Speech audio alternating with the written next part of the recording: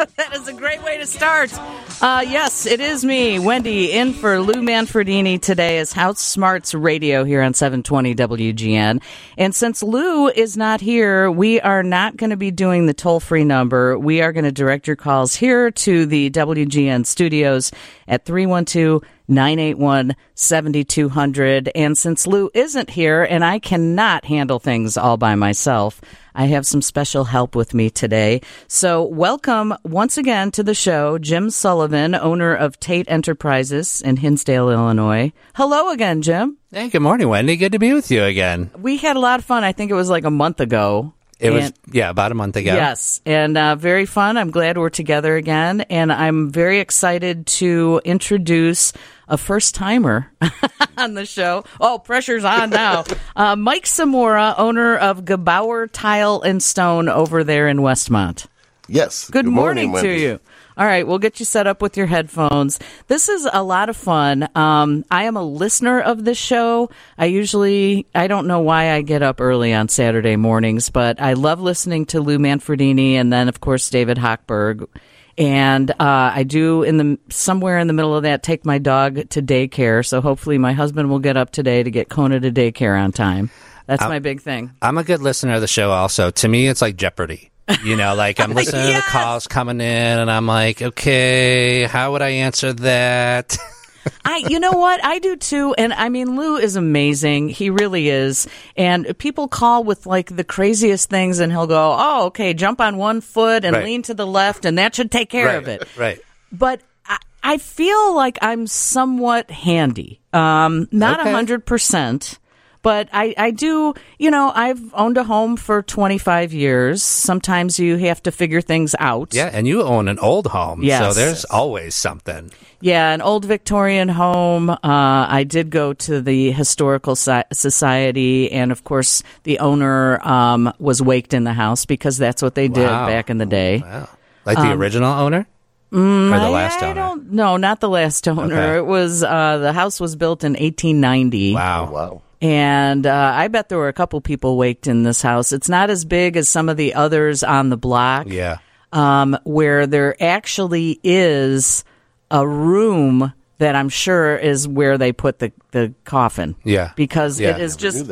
Yeah, it's these old Victorian homes. Yeah. You'll also notice the doors are usually larger to fit a casket through. I love LaGrange. I grew up in Brookfield. I live in LaGrange. I didn't really cut the apron strings. Yeah. I love that area. We did a job. Mike and I both did a job. We did a coach house. I think I told you this before. And we had some issues with some ComEd lines, and I had to meet with ComEd out there. And when I met with the lady, she said to me, I don't know why you built this coach house so close to our power grid. And I'm like, I'm sorry, this house was built in the in the 1800s. Yeah. I'm pretty sure it was built before power lines existed. Absolutely. Yeah, it's such an interesting town just because it's so old, and it's like you can just see how everything got kind of modernized as things went along. You know what I mean? And they did the best they could with the way people just plopped a house right here and, all that kind of stuff. So it's such a historical area, and it's always fun as a builder because it's like, that's why they did things like that. You know what I mean? It's just things are done similarly in some cases, but some things are different. You know what I mean? Yes. And I learned why it was called a coach house. I'm sure you're both aware of this. So the coach house I worked in actually was a coach house. I mean, there was a stable in the back of the garage. So there was a place to park the coach, and then a place for the horse.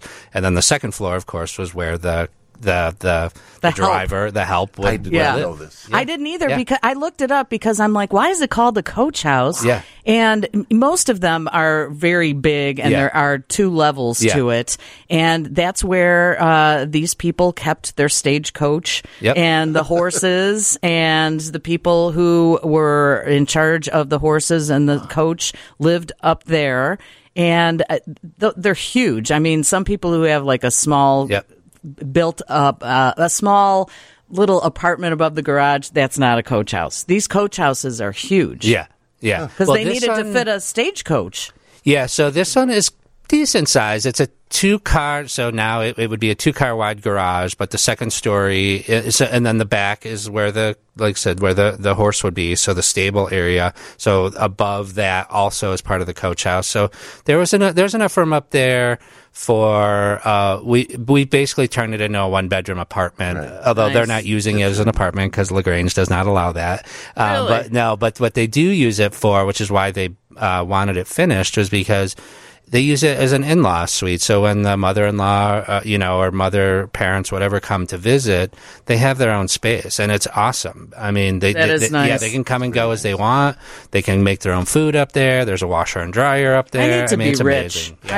I really need to be rich. I don't know how that's going to happen, but maybe we can figure it out by the end of the show. It's Wendy Snyder in for Lou Manfredini today on House Smarts Radio. With me, Jim Sullivan, owner of Tate Enterprises, and Mike Samora, owner of Gebauer Tile and Stone, and more coming your way. Hey, throw some phone calls our way. Test us a little bit. 312-981-7200 is the number to call today. House Smarts Radio on 720 WGN. It's Wendy Snyder sitting in for Lou Manfredini this morning on House Smarts Radio 720 WGN. Jim Sullivan joins us, owner of Tate Enterprises, and Mike Samora, owner of Gebauer Tile and Stone. All right, guys, I wanted to bring this up to you because inflation and the pandemic, are more people doing DIY stuff on their own? More people upgrading because they're going to stay in their house because the housing market is crazy and there are no houses available and interest rates are up? Is there more DIY stuff or not really? I haven't seen more DIY kind of stuff, but I will say that, there has been a big boom in remodeling and building new and all that kind of stuff. I just think more people are spending time in their homes. And the thing is what was different over the past 2 years that, you just didn't see before is that not only were people spending more time in their homes, but they needed their homes to accommodate new things, right? So we had kids that were in school at home, and so they needed a quiet space to be able to study. And so, some homes already had maybe a home office, but then mom and dad also have to work from home. So I know even in our own house, we turned our dining room at the time because we're like, well, we're certainly not hosting people. Yeah. So we turned our dining room into an extra family room, that kids could use that space for studying. They could do their Zoom calls during school and all that kind of stuff. And so it kind of changed, how we use our spaces in our homes. And so the traditional, this is our dining room, this is our living room, all that kind of stuff just kind of got set aside, and homes became these multi-function spaces that could be used for, lots of different things and not just limited to, hosting a dining room, formal dinner. Yeah. Right. We had an unfinished business, and unfinished business. That's the story of my life.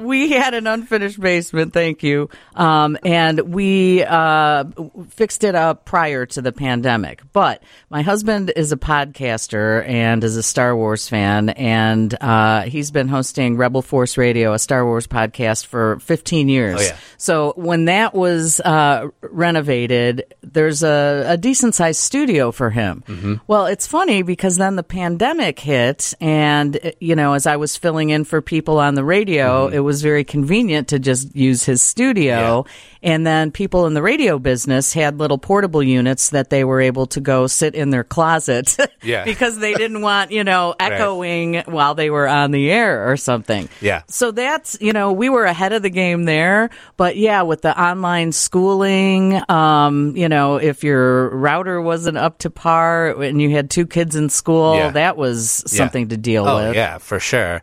The other thing that was interesting, too, and it still continues today, is there's still a lot of people working from home. And as a remodeler, it makes it kind of interesting also because not only are you managing, trying to manage subs and the dust in the house and all that kind of stuff, but literally, I mean, we'll be in someone's home and I'll be like, hey, can you maybe not do that for a minute? I have to take a phone call, And you're like, okay.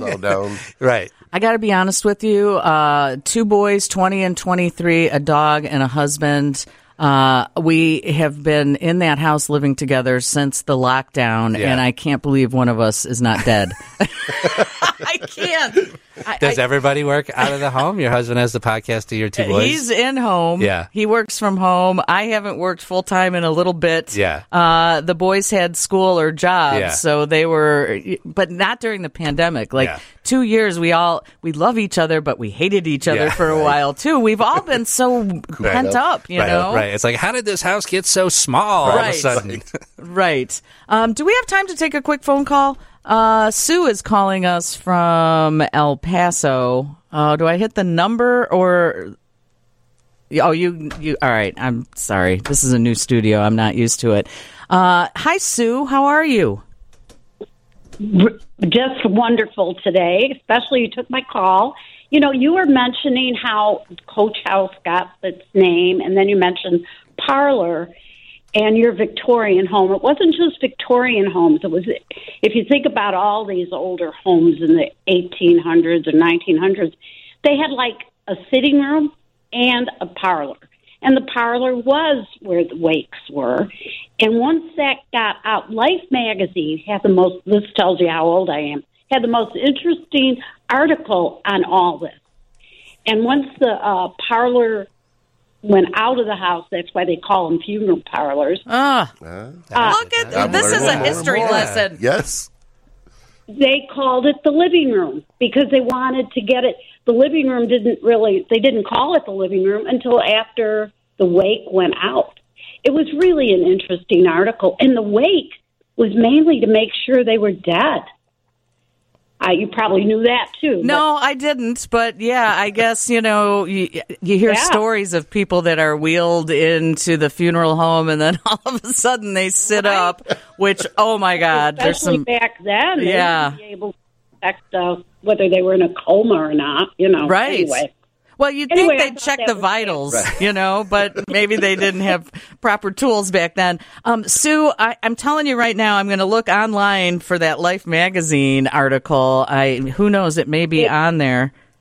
It was just fascinating, how that all, because death was so much part of life back then that they just accepted it different. They posed with the dead person for Pete's sake, Yeah, anyway. Oh, I know. Thank you.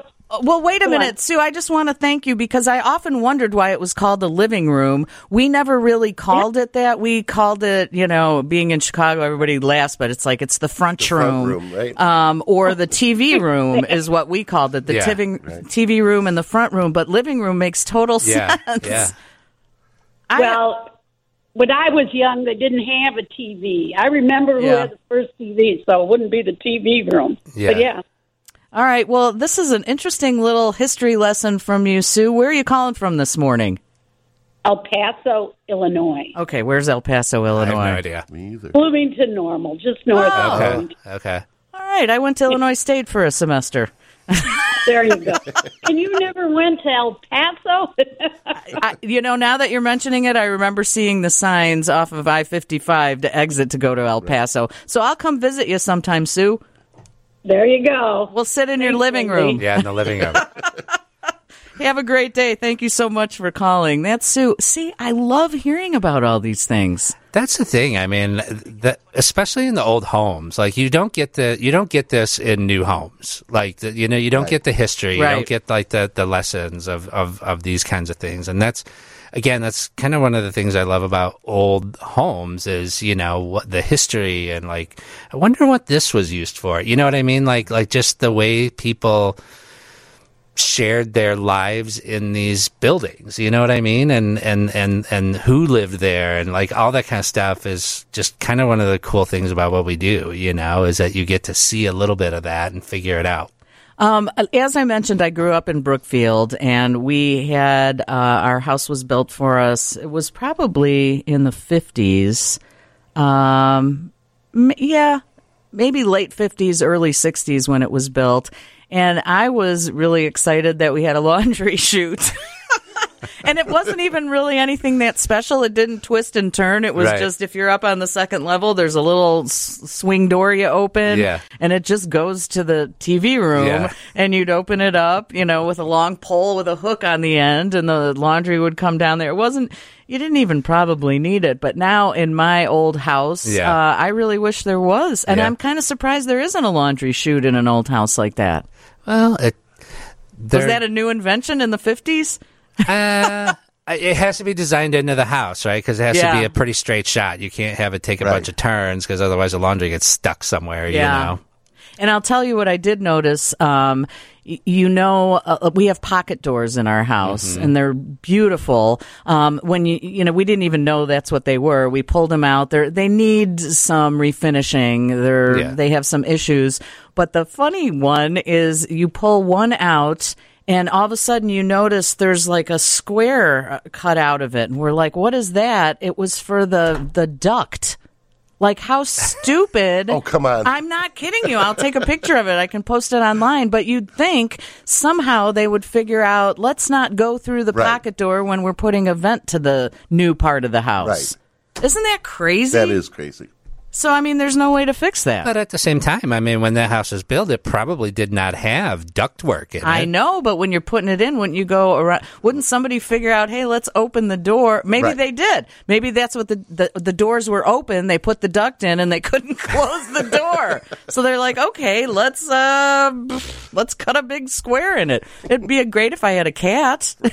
That's what I was thinking. It was a cat, maybe a cat door. Yeah, maybe that's it. Yeah. All right, it's Wendy in for Lou today. It's House Smarts Radio. Don Kleppen has your news. Andy Mazer has your sports. And this hour of House Smarts Radio is brought to you by Toro at 720 WGN. Call us in the studio. We're here today for your calls, 312-981-7200. You can also text us. With me today, Jim Sullivan, owner of Tate Enterprises in beautiful Hinsdale, Illinois, and Mike Zamora, a first-time guest, owner of Gebauer Tile and Stone in Westmont. So, Jim, we'll start with you. Tell us a little about Tate Enterprises. Yeah, so we're a full-service remodeling company. My wife does design, and I do all the project management, and we do kitchens, bathrooms, basements, occasional addition, but mostly interior kind of stuff. And I'm proud to tell you, in fact, you're the first person I've told, do you ever use Houzz? Are you familiar with the website Houzz? Houzz? Yes. We just won an award for an entry that we did. It's actually a mudroom.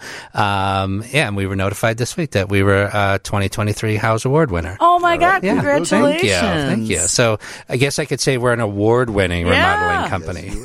And that's a cool website, or whatever it is. It's Houzz. It's cool if you're looking for stuff. I used to tool around on there looking for cool types of furniture. Yeah. It's very hip. It's a great website. And the thing is that we use it a lot also, not just for, showing pictures of jobs we've done, but it's a great resource for clients, when you're starting a renovation project and you're talking about, okay, what do you like? How can we, build and make this, the space that you're envisioning? We usually start with that kind of like a Houzz or an Instagram or whatever. And we try and, develop a snapshot of what the homeowner is envisioning for their space. And then from there, we, obviously we customize it to their taste or whatever. But yeah, it's a great website. And, just like I said, happy to be part of it. I looked around on Houzz, when we had, our old house had an addition put on at some point, and when we purchased it, the home inspector said it was probably added in the 80s because that's what the toilet said in the master bathroom. That's the date that was on it. So he assumed it was put on in the 80s, and it looks kind of 80s. It was a loft bedroom that overlooked a great room. So I had a great idea to close off the loft, because talk about no privacy, and I wanted slider windows, like some that would take away some of the noise. And on Houzz, there was this really cool version of that.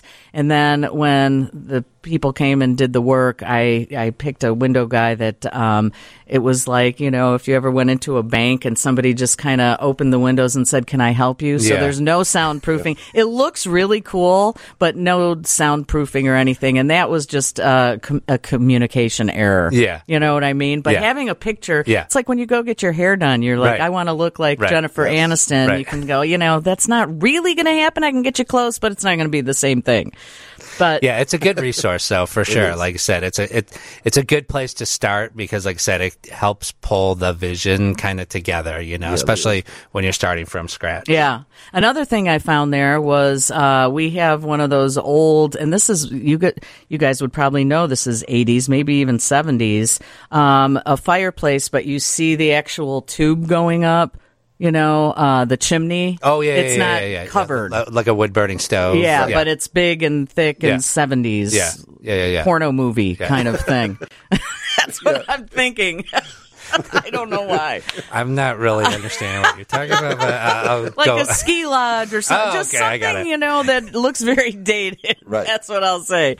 So I wanted to cover that up with plywood. And then, maybe Mike, you can help with this. Is there some kind of tile or stone, like a prefabricated thing that you could put over it, or do you have to brick that up? Tell us about Gebauer Tile and Stone, and answer my question. Okay, so I don't think there's a prefabricated. I think it's got to be custom. Yeah, and there's endless amounts of stuff of porcelain, ceramic, stone, marble, granite. What you couldn't use there is quartz, because the quartz wouldn't be able to handle the heat around the fireplace. See? Quartz is super popular these days, but not good. It's not to be used on a fireplace because of the heat. Do they make a facade or whatever it's called, where it's just kind of a thin version? All right, you probably hate people that do the press-on tiles in their kitchen because you want, but we don't want to do it, right? And you want to do real tile with grout and all that stuff. Right. So is there something like a press-on stone that I could put on that, or do they not really have that? There might be. I wouldn't know about it. But that's not the way to go. And you know what? I didn't even think of the heat end of things. Yeah, I was going to say, any adhesive with a backer or whatever, like peel and stick, it probably isn't going to work. I don't think you'd be able to wrap it with plywood. There'd have to be some kind of fire protection there. Yeah, well, I'm just, I'm thinking out loud. That's why I have the experts in here with me today. So, Gebauer Tile and Stone is located in Westmont, and there are so many options now. I mean, in the old days, we had a granite countertop, and it was just black with some speckles. It was like black on black speckled. Liked it. We redid our kitchen, and I went all over the world, it seemed, to find granite with a big vein in it, black with a big white vein or something, just so it was wild and crazy. And then after we put that in, and I absolutely love it, everybody's saying granite might not be the best place to use that. Maybe quartz would be better. What do you think? It's funny, when I first started in the countertops, it was about 15, 20 years ago.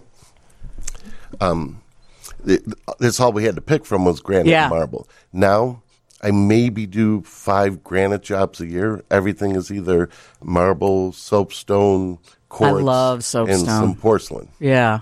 Is it because it's a harder surface? Because it's better with heat?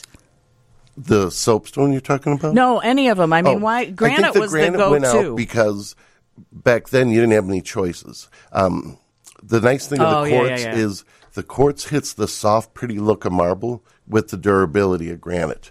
So you're kind of getting the best of the both worlds. The granite tends to look a little harder and speckly, and people tend to shy away from marble. They're afraid of the maintenance, even though it's not. We still do a lot of marble kitchens. It's not that high maintenance, but quartz is very low maintenance. It's Am I you supposed get the to best be, of both worlds. Am I supposed to be doing maintenance on my granite countertop? No. I mean, you are supposed to. I do not. Mine at my house is about 15 years old. I sealed it the day I put it in, and kind of meant to after 2 or 3 years, and 15 years later I still haven't. It's fine. Granite is super, super hard. How do you know that it's time to seal it? It was sealed when it was put in, and it's probably 5 years ago, maybe 6 or 8 years ago. I can't even remember now. And I'm not noticing like wet marks when you put a glass there. Is that one of the tests? That is an indicator, yeah, where the moisture starts sucking in and staying in there. But like most granites are so hard, you really don't have to seal them. Oh, I like you so much because I'm a little lazy. Right. And it depends on your tolerance level, too. Yeah. So if people want them like perfect looking all the time, I do have some customers that I'm in their home every year redoing them, and other customers that are fine with every 5 or 10 years. If I could only get the husband and kids to wipe it after they've prepared something, that's my big thing. Yeah, I'm working on that, too. Okay. And, Mike, how do people reach you if they want to check out Gebauer Tile and Stone? We're in downtown Westmont. My email is mike.gebauertile@att.net. And Gebauer, spell that for us? Gebauer. All right, and we will do that. We will repeat that again. Jim, how do people get in touch with you over at Tate Enterprises? Yep, of course. We have a website as well, and we're on House, obviously. Award-winning. Right. Congrats on that. Let me put that out there again. But, of course, our website is www.tateent.com, TATEENT.com. And then I can be reached. My cell phone number is the best way to get a hold of me, which is 630-294-0976. And we'll repeat that again. It's Wendy in for Lou. We're going to take a quick break. And more of House Smarts Radio. Feel free to call or text 312-981-7200. It's Wendy in for Lou on 720 WGN. It's Wendy Snyder in for Lou Manfredini this week on House Smarts Radio. Lou is not here, so we're not using his toll-free number. You can call us here at the studio, 312-981-7200.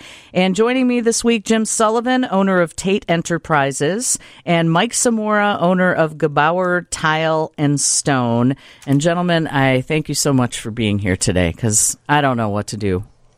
Now, Wendy, do you find that when the snow melts, and you're looking around the outside, you're like, oh yeah, that's still there, the deck is still rotted, or the guardrail. And I was out this weekend, the snow melted, and the thing about this, doing this show, it's kind of funny. From time to time, especially in the summer, we get some landscape questions or bug questions and that kind of stuff. It's kind of funny. My wife would tell you, do not have a green thumb whatsoever, and but I do have a dog, and so the snow is melted, and I'm looking at my yard, and my God, half of the yard is dead, grass gone, whatever, and I keep thinking, I got to start to get the seed together, and I think this with the warm weather that we're having right now, I think you can start to do those kinds of things. It just makes me think also about the things that you put off going into winter, you know what I mean, that you kind of have to plan for now, because everybody is so busy right now, us in the trades. I mean, I know, Mike, how far out are you guys booked right now, and for a tile job? Tile job, we're really not even taking work. We're kind of booked into the summer.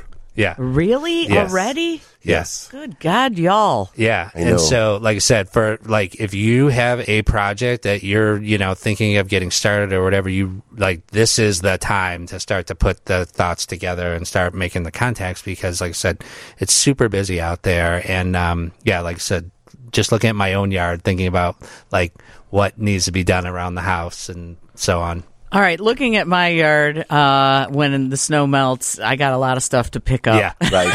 That's what I'll tell you right now. I did that last weekend. Yeah, I did too. And then a couple days ago, I took the garland down off our wraparound porch, finally.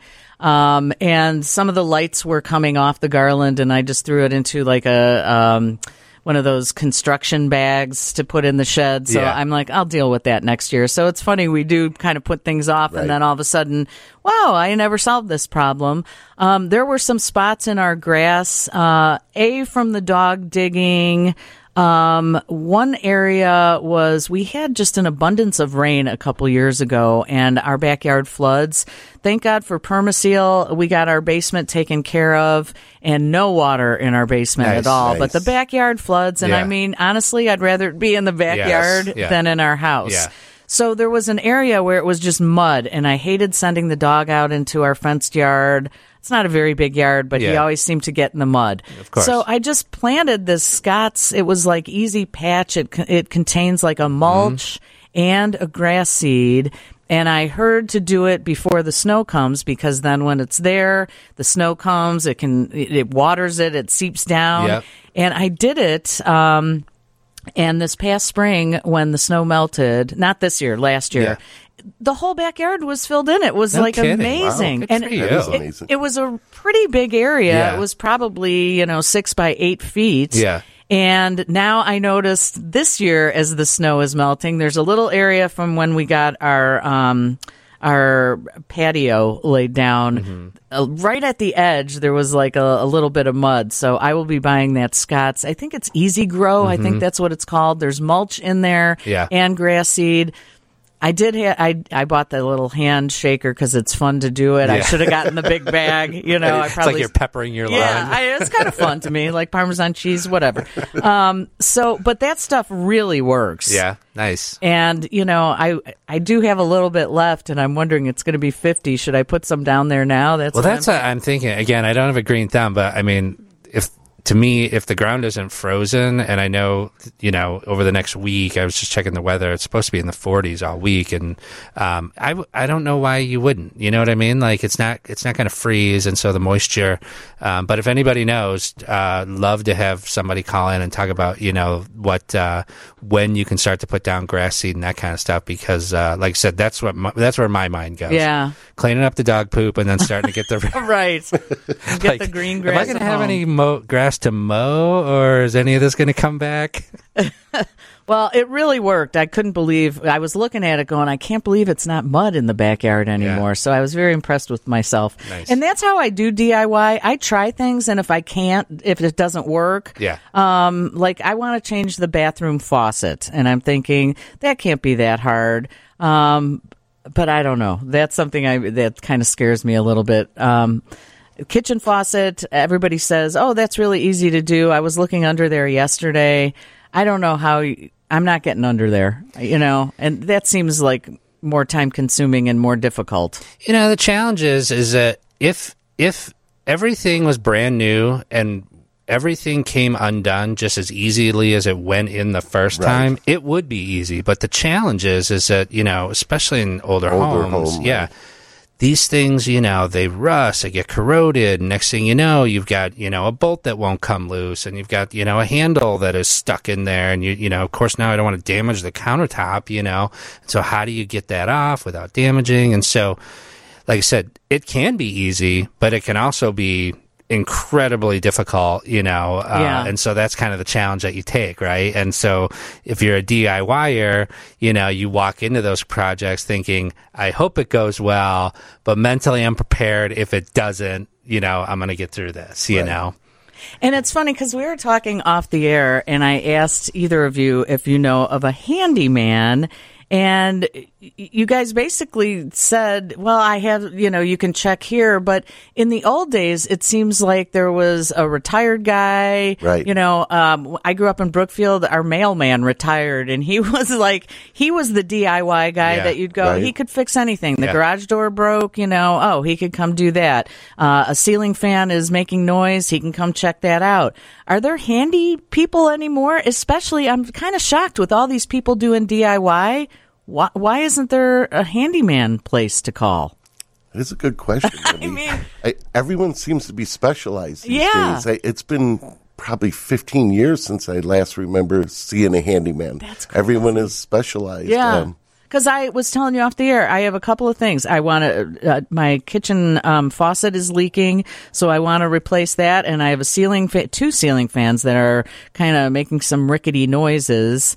And it's like I could call an electrician and buy 2 new ceiling fans and get the plumber out and do that. But they're in the old days. And I'm not even talking that long ago, like, 15 years ago. You could call someone who could handle that. They could do it all, yeah. Handy people. All right. Well, I'm going to look into that. We have some calls we're going to take, but we're not going to have time before the news. So Lisa is calling from Valparaiso, Indiana, if she wants to hang on. And 312-981-7200 is the number to call. It's Wendy Snyder in for Lou Manfredini today, and with me, Jim Sullivan, owner of Tate Enterprises in Hinsdale, Mike Samora, owner of Gebauer Tile and Stone over in Westmont, and somebody wanted to know if we could book Bob the Builder on the show. Because he knows all about everything. 708, I don't even know if Bob the Builder's still around. I think he's live on the air on TV in the mornings. Isn't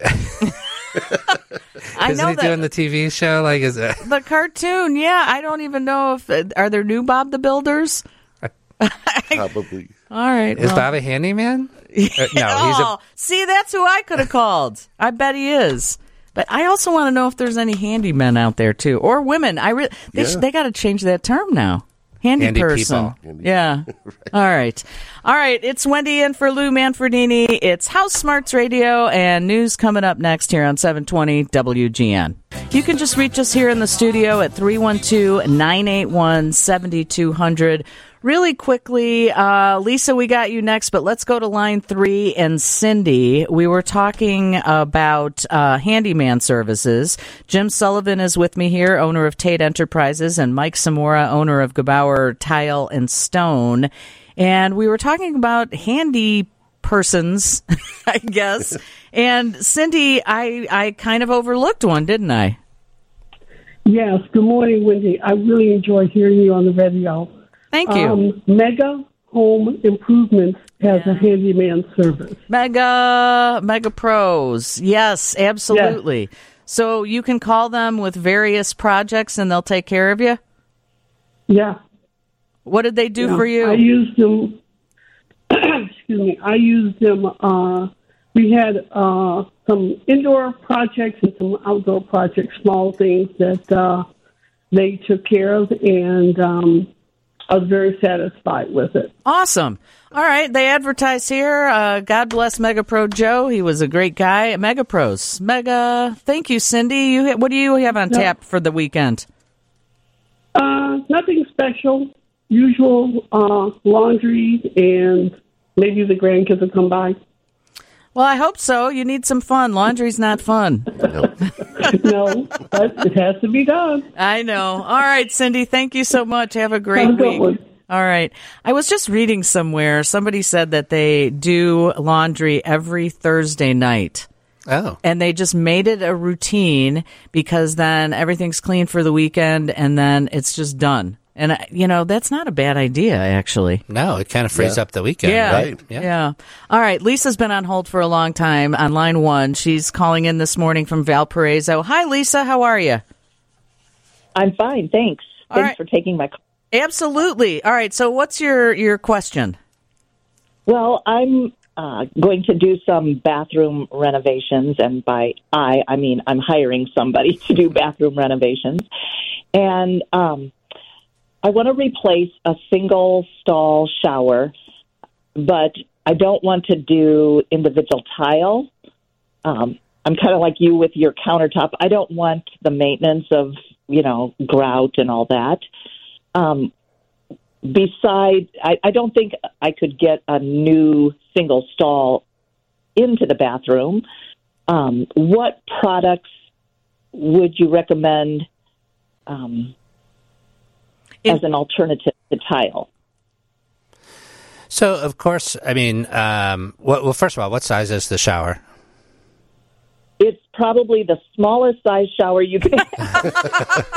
It's only like 36 by 36, I would say. Okay, and is it 3 walls of tile, or is it a corner unit? It's 3 walls. That's 3 walls. Okay. Well, of course, I mean, they do make, fiberglass and acrylic shower walls. Those are, always good options. And, in a remodel, you can buy them. They call them modular, meaning that it's not one big unit with the walls on the floor and everything all combined. And, I mean, those are pretty simple solutions. But if grout's your concern, I mean, mostly where I work, we are doing, ceramics and porcelains, and I do hear the grout issue from time to time, but there's a lot of, and I know Mike can talk a little bit about this too, there's a lot of products out there where they're much larger porcelains and ceramics that, that don't have as many grout lines, so larger format tiles. Right, much smaller grout joints. Yep. And the grout today is extremely hard and stain-proof. It's very little maintenance, if any, other than just regular cleaning. Is it because you don't like the look of tile, Lisa? Or because, honestly, you don't have to do extra work with the new grouts, right? No. It's just, do you just not like the look? No, it's not that I don't like the look. I just worry that, the grout's going to need to be redone or, cleaning grout and... All right, maybe I'm a terrible housekeeper, but I very rarely clean grout, and there was an area that was in bad shape, and I had it redone. Somebody just kind of came in, and there was some moisture behind it, so they had to remove some tiles, and they regrouted it. But, it's lasted for 50 years. It's been in that bathroom. Well, and the thing is, like Mike was saying, the grouts today are so much different than they were, years ago. Now the sealers are all like cooked in and baked into the grout. So you don't need to do all the things that you used to. Is the grout going to discolor over time? Yes, but it's mostly because of the products that you're using. So your soaps and your shampoos are going to discolor the grout. But again, it's not very minimal though. Very minimal, yeah. Because if you do like a solid sheet of granite or something like that, Lisa, you're talking a lot of money at that point, correct? Right. That is an option of solid piece. Like marble. Like panels of marble or quartz. But it does get very expensive compared to doing tile.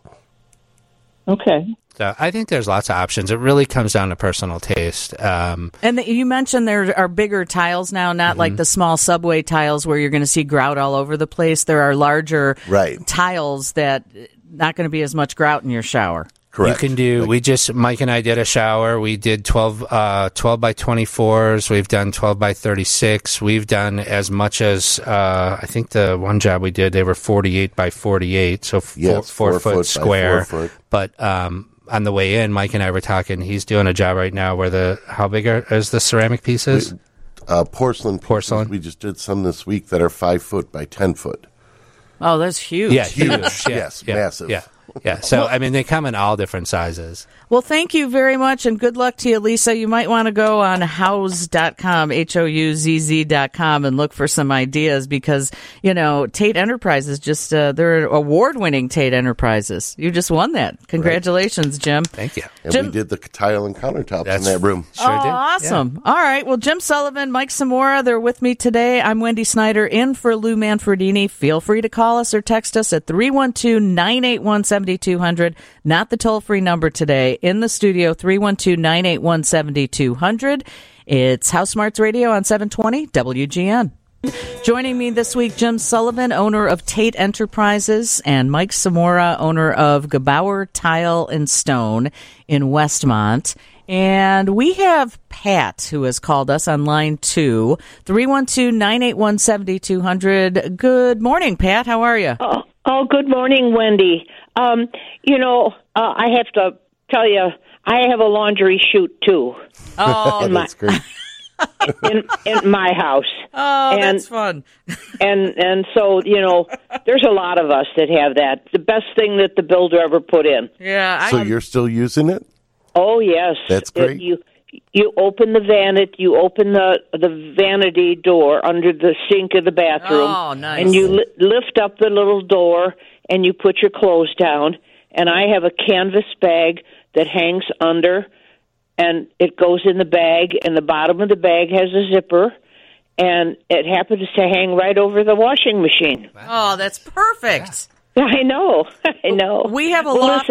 Wait, we have a loft bedroom, so we just open the windows and throw, like, hey, I need a box of Kleenex down here. Okay, so that's our laundry chute. Oh, gosh, that's funny. What do you have for us this morning, Pat? Well, it's just something that is getting very irritating. My carpeting is starting to get some wrinkles in it, and I'm wondering, it's 10 years old, and it's a Karastan carpeting, and is there a way to get rid of those wrinkles without taking all the furniture out of the living room and dining room and having it restretched? That is a great question.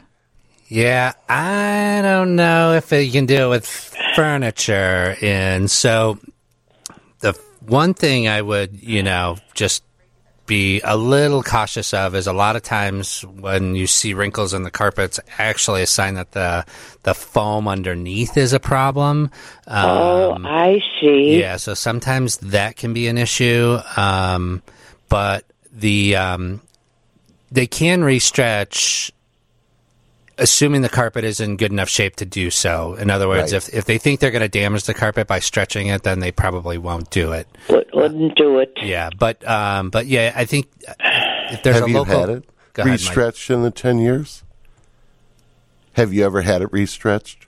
No, never. So my guess no, is and that's what it's the living room, the L-shaped living room, dining room, and down the hall, and you'd have to take out all this stuff. Yeah. China cabinet, all of it. grandfather clock, sofa, all of that. And it's over a hardwood floor. What about a steamer? Is that stupid of me to suggest? Oh, gosh, Wendy, that's a good idea. You could try it. I mean, you could try it. It might help get it to sit down. Yeah. I have a clothes steamer. Mm-hmm. Yep. That would be good. Yeah, you can definitely use that on the carpet for sure. How much is wrinkled, Pat? I mean, is it like a couple of spots, or is it all of it? Yeah, it's there's like 2 spots now. One major spot here in the living room, and then another one over. Yeah, and then there's some really wrinkly stuff over in front of the china cabinet. I would try where there's the a steamer. lot of weight there. I mean, I have definitely seen carpet guys, again, I don't do carpet for a living, but I have definitely seen carpet installers use steamers to remove, like a fold in a carpet. You know how sometimes they bring it in, they carry it, and it's folded in half, and they use steam to take that, wrinkle out from the fold. And it might work.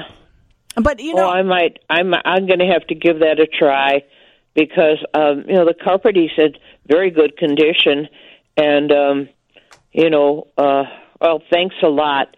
Oh, Wendy, good luck with your house, too. You could do a whole show just on your house. Maybe we could do a show at her house. Yeah. Yes. Yeah. Oh, that would be even better. Well, good luck to you, Pat. And thank you. I don't know if maybe like a heavy duty steamer would work better and kind of push it down. So if your handheld one doesn't work, perhaps you could call a carpet company and maybe they could come out and give it a steam and try and make it work for you. You think those where you could rent equipment would have a steamer like that? I know that the grocery stores they have like a cleaner. The scrubbers, yeah. We have one, a scrubber for the carpet, but I'm thinking, the rental places maybe would have a steamer like that. Well, I'm going to try it. Well, thanks a lot. Yep, good luck. Have a great weekend, Pat. Thank you. You too. Bye-bye. I love Pat. Yeah, she was great. She is great. And there's nothing wrong with my house. I mean, I just, we've been there a long time. And honestly, I have no complaints. I was looking at it the other day and it's like, I really love our house. We haven't moved. It's the only house I've ever lived in that I've purchased, with my husband. And I think that's a good sign. It's great. I'm not one. I know there are people either for their jobs or whatever, they have to keep moving around, but you get really comfortable in your home. And I am starting to declutter, which is like, honestly changing my life because I bought these contractor bags. They're just really heavy-duty garbage bags. Mm-hmm. And I'm trying to go through my closet. I'm trying to go through all this tchotchke I have that, do I really need it? And then I look in my china cabinet, and this is something interesting. I have my grandma's china, and I love it. It's beautiful. It's very plain and simple. It's good china. She used it for special occasions. It's sitting in a china cabinet, not being used. Mm-hmm. I have 2 boys. Even if I had a girl, this generation doesn't want our crap anymore. Yeah. So then I'm thinking, my Crate and Barrel dishes, I've broken a couple of them. Why don't I just use this china as my everyday dishes? I love it, yes. And then when it breaks, it breaks. At least it got used. You enjoyed it, absolutely. Because in our attic, I have something from my great aunt, too, beautiful pansies on it. It's another set of dishes that's just sitting up there. It's just going to end up going to Goodwill when I die, which hopefully isn't soon. But so is that something that... can you put real china in a dishwasher? Does it matter? Aren't I just trying to use it and get some use out of it before it breaks?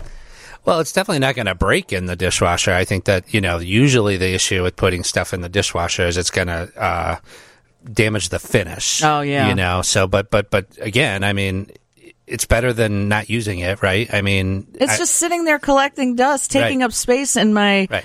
China cabinet when I could have like beer glasses and stuff that I actually use. Right. I love the idea of using it and enjoying it. All right. Well, let's do, we're going to do a quick one. Jeff on line 5. Good morning, Jeff. How are you?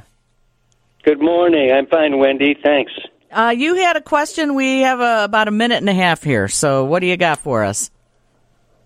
Yes, my brother cleaned my mother's 1955 terrazzo floor with some kind of strong cleaner, down on his hands and knees. I don't know if it's a liquid or a paste, but now it's dull. And we want to know how to get it the shine back.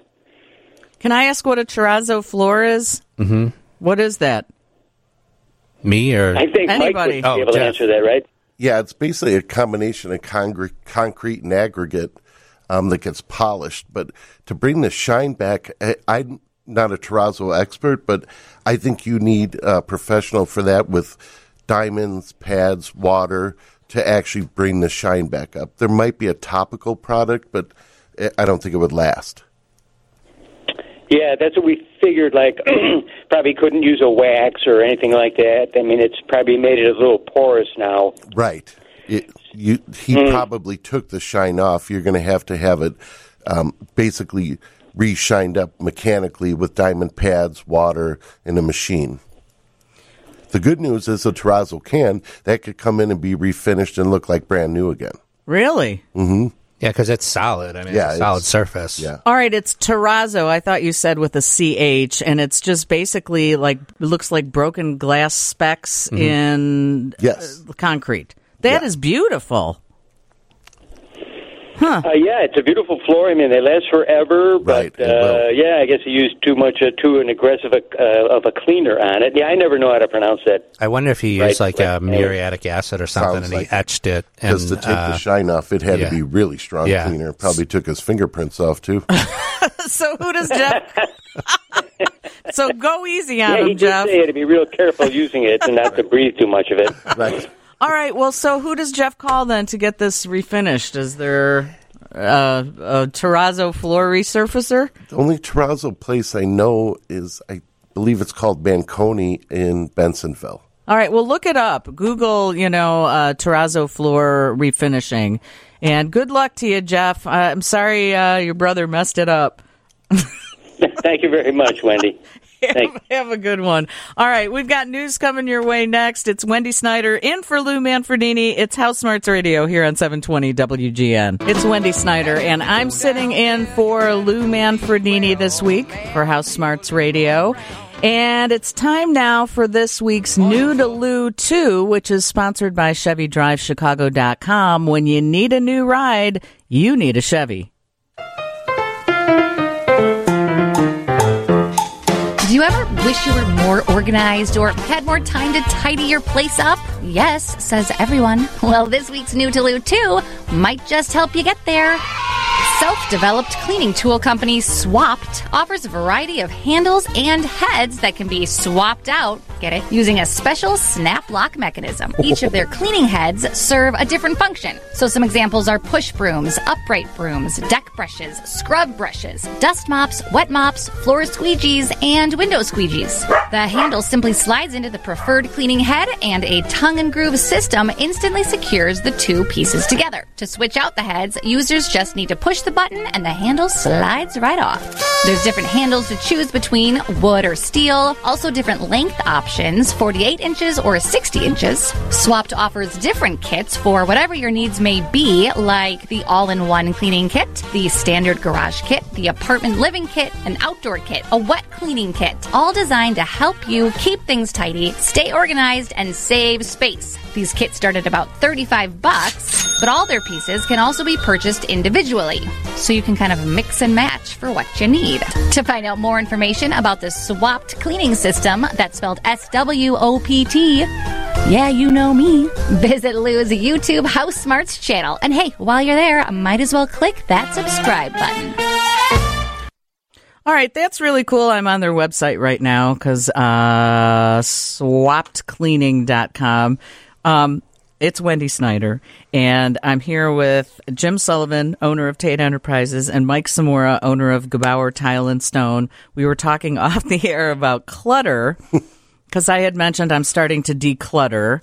It sounds like your wife and I would get along wonderfully. Yes, because you're listening, Kimberly. She's decluttering. All right, but here's the thing, Kimberly. I am a clutterer from way back. And when Lindsay started this out and said, "Oh, are you trying to clean things up?" we both laughed because, Swapped can help you do that. SwappedCleaning.com. Really a great idea to have the heads that can be swapped out. I love it. On brooms and other things. I am really sick of being buried in clutter, and it's really hard to get rid of things. I don't know why. I know there's an emotional attachment to it. I've watched the show Hoarders, which breaks my heart to see some of those people because they really cannot part with some of those things. And there are underlying issues. I'm not there, but I do save things. I've been known to MacGyver some things. I'm like, I might need this electrical wire for something later on when I'm rewiring a lamp. You know what? If I do, I'll go to the hardware store and get it. But I have a dining room table that is my landing place. I've talked about this on the air. I've been on the air for 30 plus years. I've talked about my dining room table for 30 plus years because wherever I live or go or rent, I have a landing place for all my junk. And I don't have an office. I have piles of things. And if you touch my piles, I will break your hand because I know what's in them. I know it looks like a disorganized mess, but I know what's in them. So every year on Thanksgiving, I host. And I do this, I think, so I have to clean off my dining room table. And slowly but surely, stuff and piles go back on my dining room table. Plenty of fights have happened over piles of mail on my dining room table and how I can never throw away anything. Very true. You don't know anything about that at my house. I need time to sit down and go through stuff. So, like I said, my goal this year is to keep the dining room table clean until next Thanksgiving. So far, I've been nailing it. I got to tell you. All right. And now I've become so anal about it that if my husband puts something on there, so he can go grab his coffee and he puts something on the dining room table because he's going to bring it in the basement, I'm like, Jim, there's something on the dining room table. I've become obsessed with keeping it clean.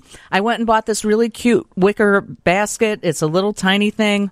That's where my mail goes. And, once a week, maybe a little longer than that, I go through my stuff and clean it out. So I've been doing that since November. Very impressive. It's really hard for me. I don't know why there's an emotional attachment. I don't know what the emotion is, but cluttering is a problem for many people. It is. So when you put stuff on the dining room table, I'm a play therapist here. All right, do it. So, cool. yeah, I don't I'll give you my copay. Yeah. So is it stuff that needs to like be filed? I don't have a filing system. I really don't. I'm telling you, if I die tomorrow, no one will know where any important papers are. Yeah. I don't save a lot of anything. In fact, a couple of years ago, just in our own business, we're trying to be more and more paperless, like less paper being printed, less paper being used in the office. And so we're using all these different programs. Of course, we have scanners and, these new phones can scan things as well. So like all this cool stuff. But we still find we have a lot of papers, and owning a business, a lot of these papers, like if you save it and you print it, you have to save it. And so I'm finding like the more that we can scan and save in the computer, it's less boxes of paper that we're storing for, I'm not sure what, but my accountant tells me we have to hold on to all this stuff. But, so like that kind of stuff I save. But in general, like in my own house, I'm not much of a saver. Like I do have a passion for vehicles. I have 2 like summer cars, and I have a boat, and I have emotional attachments to those things. Well, those are things you use. They're not piles of crap. Yeah. But it's still stuff. It's still stuff. Right. I get that. But it's fun stuff. But it's fun stuff. Yes. Yeah. Like but like in general, everyday kind of stuff. Like I'm not a saver. I've told my kids, you're not going to get a lot of heirlooms from us. They don't want them, so that works out perfectly. Right. So, Mike, Kimberly likes to stash things. She likes to. She has the emotional attachment too. Like we were talking off air, we have gotten into fights over me moving stuff, throwing stuff out. Well, why do you touch her stuff? That's my big question. I don't know, because it bugs me. I have a compulsion to throw everything out, and she has a compulsion to save everything. It makes for a perfect match. Yeah, my husband's like that too. He's very organized with things. I'm very disorganized. I'm totally ADHD. I know where things are, but I have also there's a little cabinet in the kitchen. I don't know what you call it. It's a bookshelf or something with the printer on it. Yeah. And there were some papers there. I got this bee in my bonnet, and I'm like, you know what? I'm going to go through all these papers. You guys, I threw out so much stuff. I didn't need it. I found a piece of paper that listed options to make dinner. Like, do we want pork roast? Do we want steak tacos? It was ideas to come. That must be 10 years old. Like when the kids were little and I had to think of dinner plans. I just stash things, and that's my problem. So I'm trying to be more aware of that. But something's going to hit your wife where she goes, you know what? I'm buried in crap. So, but you bothering her is going to push her farther away from decluttering. I find it therapeutic to throw it out, and she finds it therapeutic to save it. Well, you know what? Whatever floats your boat. We're all different. That's why I say that's why they make more than just chocolate ice cream. I mean, I like chocolate ice cream, but not everybody does. Right. Whatever floats your boat or drives your car, because Jim has several of those, but whatever. All right. It's, just take it easy on yourself. And, it does feel...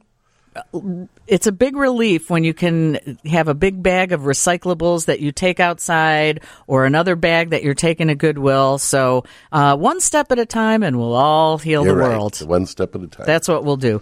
All right. It's Wendy in for Lou. It's House Smarts Radio. Please call us or text us at 312-981-7200 at 720 WGN. 312-981-7200. Jim Sullivan with me today, owner of Tate Enterprises in Hinsdale, and Mike Zamora, owner of Gebauer Tile and Stone in Westmont. And Ken has called us at 312-981-7200. Good morning, Ken. You had a question for us? Ken? 3, 2, 1. Good morning, Ken. Are you there? So we move on to Pam. We'll see if Pam is there. Good morning, Pam. How are you? I'm good. I was agreeing with you with the decluttering. I'm doing that right now. For 61 years in the house, and I look up one day and I said, I got to get rid of this stuff. It's so hard, and I don't know why. Yeah. I don't know why we're hanging on to stuff, but it does feel good when you're able to get through it. But didn't you have to come to that conclusion on your own? Yes, I did. Yeah. I'm still having trouble. I don't believe in, I like to keep my books. And so I'm having the hardest trouble is keeping books, and have a lot of family photos that are in bins. I put them in those plastic bins. Yeah. So now I'm trying to scan, some of them, and then try to figure out what to do with the rest. I haven't figured that out yet. But. See, that's what it is. They always tell you growing up, if you want to clean your room, everything needs a place. Some of these things don't have a place, and that's what the problem is. Mm-hmm. Yep. I'm a genius. I'm going to start writing a book or something. You want to write it with me, Pam? I don't know if I'll be good at it. I'm not good at it yet, Wendy. Well, all right. I haven't got there yet. All right. You're not calling about the clutter, but what are you calling about this morning, Pam? Yeah, I noticed, and it's not a loud noise, but one day I decided, for whatever reason, I heard like a little buzz with my, GFCI in the bathrooms. And I'd never heard it before, it's not loud enough where if you can hear it, but if you get close enough, close up on it, you can hear like a little hum or something. Is that normal? No, it's not. I wouldn't say it's normal. But what it could be, have you ever tried resetting it? Yes, I reset it. And it still works. I can plug things in, but I did reset it, and you can still hear it. It's still humming. I think it's real low. Okay. But I didn't know if that was normal, or, should I be concerned to have it replaced? I wouldn't be too concerned. If something was wrong with it, something major was wrong with it, the GFI itself would trip, meaning the outlet would not work. I would say that the outlet's probably starting to go bad, and that humming that you're hearing is probably the electronics inside it that are controlling the GFI to tell it to turn off. And so once it stops working, you'll probably need to replace it. Yeah. Okay. Can I ask one last question? Absolutely. Sure. Yeah, I have bay windows in the front, and some years ago it started to fog. I didn't know what it was at first, and then a guy who does handiwork said, "Oh, that's the fogging between the glass." And as opposed to buying another bay window for, I don't know, $7,000 or whatever, is it possible to get that fog out of between the glass, or does you have to buy new windows? So there are companies out there that can remove the fog. I do not know who they are. I've never used one. I have seen them advertised either on TV or in other places, and so I've not seen it done. The idea is that, there shouldn't be moisture in there because it's a sealed unit. So the seal is bad on one of those windows, which is allowing moisture to get in there. And, my understanding is what they do is they drill a small hole in there, remove the air, remove the moisture, and then seal it back up. So it's definitely worth checking because, like you said, bay windows are going to be expensive. Yep, it's worth. But I would Google and find a company. I feel like there was a company like Get the Fog Out or something like that. Get the Fog Out. I like that. Yeah. That's a great name. If not, we're going to start our something own. stuck in my head that way. So, but I think you could probably Google and find a company that could do it. Okay. Well, thank you very much. You're welcome. Good luck Thanks to for you. the call. Thank you, Pam. And we have Ken back. We had a bad connection. Ken, you were on hold for so long. I went to you and you weren't there, but you're back. How are you? Good. Don't ever hang up on me again, Wendy, or else there's going to be consequences. All right. What's going on? My daughter and her fiance just bought a house, and they want to tackle the kitchen.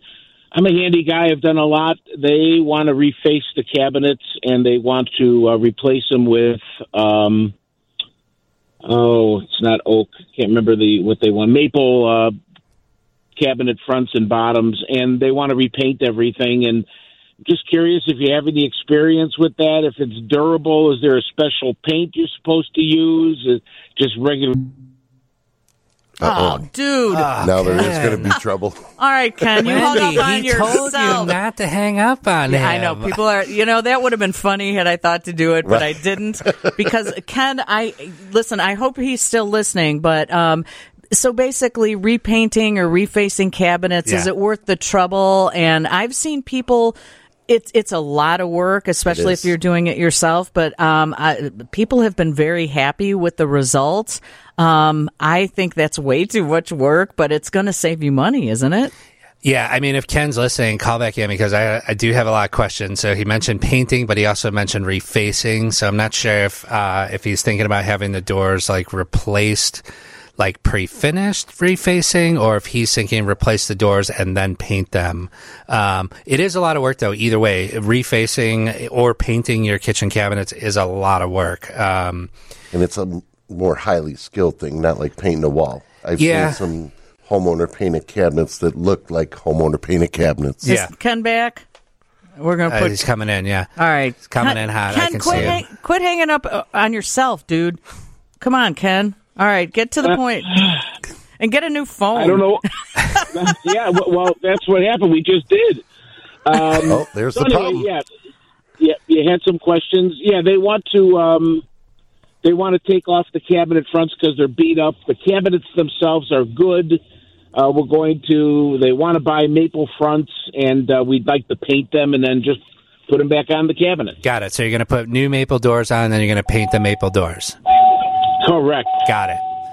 Yeah, I mean, it can be done. It is a lot of work. Are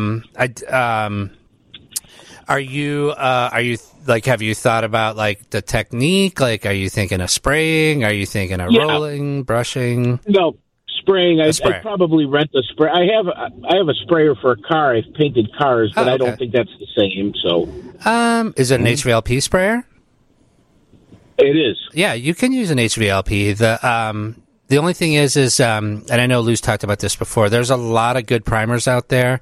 Highly recommend Stix primer.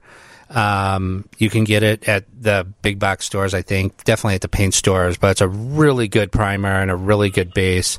But yeah, it can be done. It is a lot of work.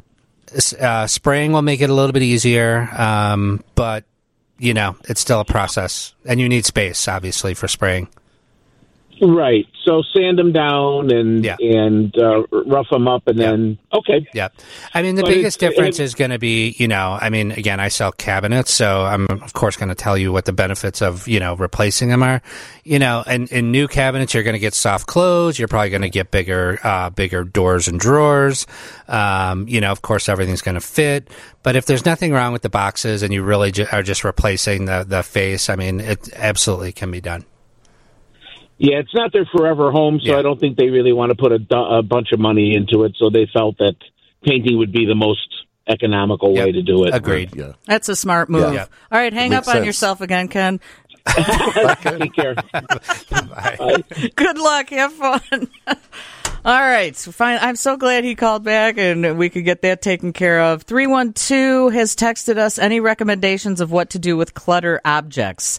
I have old TVs that I refuse to donate to Goodwill because I didn't get the end of this, but I just want to tell you, Goodwill is no longer accepting televisions because my husband, Mr. Clutterer, is driving around with a TV in the back of his car right now because we don't want to spend the $40 to take it to Best Buy to recycle it. So it's in the back of his car right now. That's just as bad as my dining room table. Right. Yeah, so the best thing to do is I always say... Oops, can you hold your thought? Yeah. And we'll do some news. Are you going to hang up on me? Yes, I will. Bye, Jim. All right, let's do some news here on 720 WGN. We were left in suspense as we took a break for news, wondering where to dispose of old television sets. We're getting some people texting in, but... Jim, you were in the midst of telling us something terribly important, and I had to cut you off. Thank you. And you did. Thank you. There better be a payoff here. Yeah, no, we got to pay the bills, as they say, right? So I usually recommend start with going on your village's website, look up, garbage and recycling. There's usually information in there about how to dispose and recycle of electronics. But in general, in DuPage County, there's electronics recycling in Burr Ridge. I saw right off of Plainfield. That's a place you can go all the time.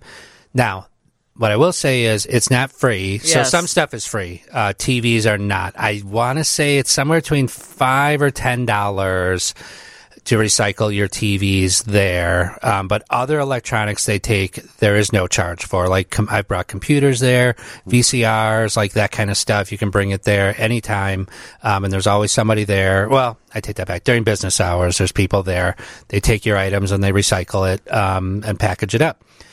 So you can always go there. But like I said, you can also check with your village because sometimes they do have free recycling programs at certain times of the year. That I know, and this is probably like a 20-inch TV with, it's an old TV. Yeah. It's not like a flat screen, and I don't know, I think I read Best Buy will take it, I think it's $40 to recycle a television like 60 inches and up or something. I don't know. Looking on their website, but I saw the thing in Burr Ridge, garbage and recycling and electronics recycling. So it's a crazy little invention called the computer and Google. Yeah. So use your Googler and you can find out. Somebody has texted us, and Mike, you and I were kind of giggling over this. Donate TVs to axe-throwing rage rooms in the western suburbs. Tube and flat screens accepted. Love it. I have 3 in my garage I could bring over there. And like I said, that is recycling, right? I mean, it's being repurposed. Yeah, I guess, but it's like, what happens then? I guess they have to worry about it. Where does it go after that? I'm sure they recycle it after that, but yeah, I mean, it's getting some additional use out of it. I think that's a great idea. All right. Well, I went to an axe throwing place with some of my girlfriends, and it was really fun, but we weren't throwing it at TVs. Rage rooms, that's my room on a good Saturday or something. I don't know. But the axe throwing was just a big target that you threw. There was no doing it to TVs. Yeah, I would hope they're not throwing them at TVs. I like the rage room, though, where you get a sledgehammer and that would be fun. Yeah, that does sound fun. Why don't you open up your own rage room, Mike? You could do that, yeah. You have the TVs for it. I'm sure I have a couple of old VCRs I can give you. Right. All right, let's talk. Oh, Gail wants to chime in on line 1 about decluttering. That's what started this whole thing, is trying to declutter my house because I'm a pack rat. I'm not a hoarder. I haven't graduated to hoarder status. Cleaned off my dining room table for Thanksgiving, and my goal is to keep it clean until next Thanksgiving, and I'm doing pretty well right now. Gail is on line 1. And we will take her call. Hi, Gail. How are you? Hi, fine. I just wanted to give you this piece of advice I got from my daughter-in-law. She was over one day, and I was telling her how hard it was to go through everything after my husband died. And she says, well, I'll give you a piece of advice. And she said, each item you pick up, ask yourself, do you need it, do you want it, or do you use it? And if it fails all of those things, then you decide if you want to toss it, donate it, or sell it. And I like that advice so good, I wrote it on a piece of notebook paper, and I taped it on the wall of each room. And I look at it every time I go in and start to clean things. I look at that sign, and it really, really helps. I'm sorry for the loss of your husband, and that has to be tough going through all that stuff. Yeah, I'm getting over it now. I mean, not getting over it. Right. Well, you're learning to live without him. Yeah. So the 3 things are: if you need it, do you need it? Do you need, want, or use? All right, that is really good. And then you either toss, donate, or sell. Toss, donate, or sell. I'm writing this down. I'm going to put it in every room of my house too.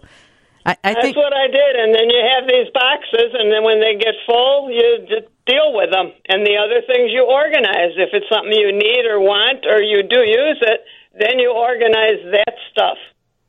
Well, this is great advice, Gail. We thank you so much. I'm sure you helped a lot of people, including myself today. Oh, good. Have a great weekend. Okay, you too. Thank you. Thank you. I mean, I read Marie Kondo and the Joy of whatever. I can't remember her book, but it's like you want things that give you joy. Not a lot gives me joy these days, if you want to know the truth. But this makes more sense. You pick up an item and say, do I need it? Do I want it? Do I use it? And it makes great sense. I like the idea of having 3 bins for that too, right? So you can do it every day, like as the stuff comes in. So it's not cluttering your table. It goes immediately into one of those 3 things, and then you can decide. And you have room for those bins? Well, I don't. To be clear, my dining room table is pretty clean. Well, so is mine now. I have a basket of mail that I haven't gone through maybe for 2 weeks, but I try to do it every week. But need, want, or use, and she said if it is all 3 of those, then you get rid of it. Like if it doesn't, if it's a no to all 3, right? Yeah. But like if you want it, you can keep it, right? It's just if you go through, do I need it? No. Do I want it? No. Do I use it? Get rid of it. But do I need it? No. Do I want it? Kind of. Do I use it? No. That's still 1, so you get to keep it? Is that the... That was my understanding. Okay. Yeah. I don't know. I didn't mean to confuse you. All right, we're going to take a quick break, and then we're back with more stuff, and we'll find out what's new at Builder Supply Outlet. That number again, 312-981-7200. I believe it was Gail who called us with some good advice, and I just wanted to answer a text. Good morning. Loving your show this morning. I don't have a pen. Need, want, use. What was the rest? Gail called in and going through her house after her husband passed away, and her daughter-in-law said, here's what you need to do. You have to go, do you need it? Do you want it?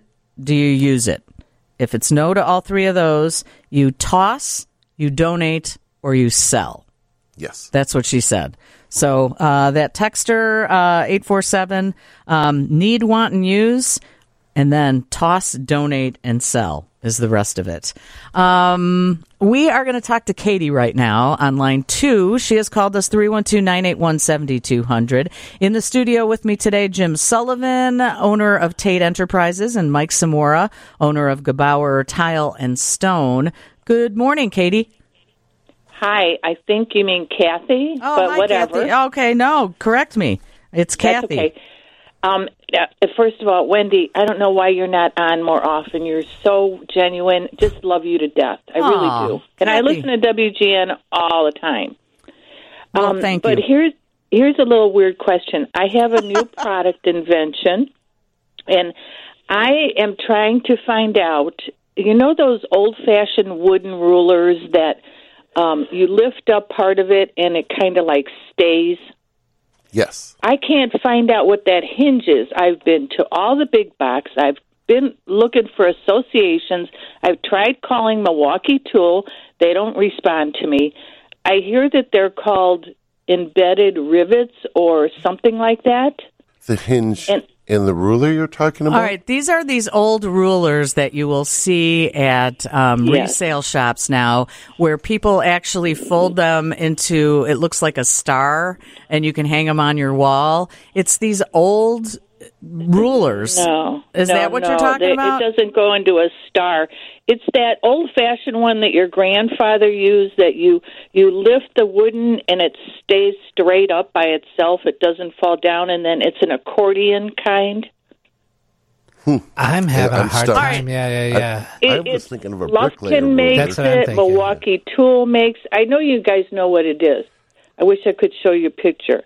I bought one at Menards. It's that new in the tool section. Okay, so they make. What's the question, Kathy? Like a lot of masons use, and I have one also. Me too. Yeah, I think we usually call it like a measuring stick as opposed to a tape measure. Okay. Yeah, and it folds into like 8-inch long pieces, and it kind of closes in on itself, right? You can open it up to measure 6 inches or 12 inches. Right. Now, the hinge or whatever you call that thing, yes. What is it? Where do I get it? Boy, I have no clue. I've never paid attention. Just a tiny hinge. That's what you're looking at, although it's not. But it has a groove in it. Is that specifically kind of what you're looking for? The notch so that it kind of stays in it? Well, the thing that is so perfect for my invention is when you lift, like, the first piece of the 8-inch stick, it stays straight up. It will not move. Right, it locks in. But it's easy to handle. This is a senior thing. Okay. And it goes up and down so easily, but it stays. It stays right up there. And you're looking for who makes something that would hinge? do that, or this kind of hinge. Got it. I've even been to that Rockler place. Rockler, yeah. They can't help me. So is it a spring-loaded hinge? That's what you want, right? It is definitely a rivet. It's not necessarily like a hinge, like you're probably thinking of like a door hinge. It's not like that. Of course, it's it's definitely. What's your invention, though? I know I'm curious. Obviously, you don't want to give it up. Yeah, because it's something for seniors that I don't want to give it up. That you put it in place, and then to take it out, you just pull this piece of wood that is so easy on the hands, and it doesn't have a spring where it's so tight. I mean, what these are in here is just so perfect for it, and so I didn't know. They are called rivets, is that right? Well, it's definitely a rivet that holds it together, where each one comes together. What I don't know is, how that rivet interacts with the hinge. Does the rivet form the hinge? Mike's got one pulled up here on his phone, and it's like brass. It's a folding ruler, right? Is that what this is? Yeah, and excuse me, but Kathy, they do have them shaped in star forms because if you open it up, it makes a triangle. You can do that with it, yes. Yeah. It's very crafty. So add that to your invention, too. Is there an association you call that knows about all these things, like a hinge association? The Hinge Factory? Yeah, I've tried calling random places. I mean, what would you guys do if you wanted to put this in something? All right, that's a great idea. Phrase it to the experts. How would you get your hands on it? That's a great way of putting it. Well, if I don't know for sure, but I mean, my thinking is, why wouldn't one just go buy a ruler and take the hinge off of it if you're trying to model an invention? Oh, I can take it out of here? Yeah, as opposed to trying to find one to purchase. Like, I would take it apart so you can see what it looks like. Yeah, and then you can put your invention together, and then good luck of who you bring it to. But then they can manufacture it as Right. Yeah. You're just trying to come up with a model, the prototype. Yeah, prototype. Exactly. Right. Okay, that's a great idea. Oh, thank you. Yeah, I will definitely try that. I have. Okay. And the reason I don't tell you is somebody could very easily duplicate this. And there's what I've learned is the first to market is always the winner. Yeah, good for you. Keep that to yourself. I'm telling you right now, you got Kathy, me really curious. I invented the combos, those little pretzel things with the cheese inside. I have been dipping pretzels in cheese forever, and I thought, wouldn't it be great to have cheese inside a pretzel? But I never moved forward with it, and now whoever invented combos is a millionaire. Yes, I'm trying, Wendy. All right, well, we'll be looking for you. I'm so excited to someday see this wooden spring-hinged thing for senior citizens. If it works, I will let you know. All right. Maybe it'll be on Noodaloo, too. Who knows? Yeah, good luck. Oh, yeah, right. Thank you. All right, Kathy, good luck to you. Bye-bye. That's really smart of her to not say things because, there's somebody going to be... I had some invention that I brought up on the air, and I forgot it, and God knows if somebody even invented it, so who knows. All right. Let's talk to Karen on line 3 really quickly before our break. Hi, Karen. We were talking about recycling TVs. You have some information for us? Yes, I do, Wendy. Thanks for taking my call. Sure. I have a brochure, and I've brought my old TV there for free. It's a permanent recycling location in the northwest suburbs. It's called S as in Sam, WAN, C as in cat, C as in cat. And it's just across from Maryville Academy, 1151 North River Road. It's called the Glenview Transfer Station, and every Saturday morning from 9 to 11:30, they accept old TVs, electronics, cell phones, printers. It's great because it's free.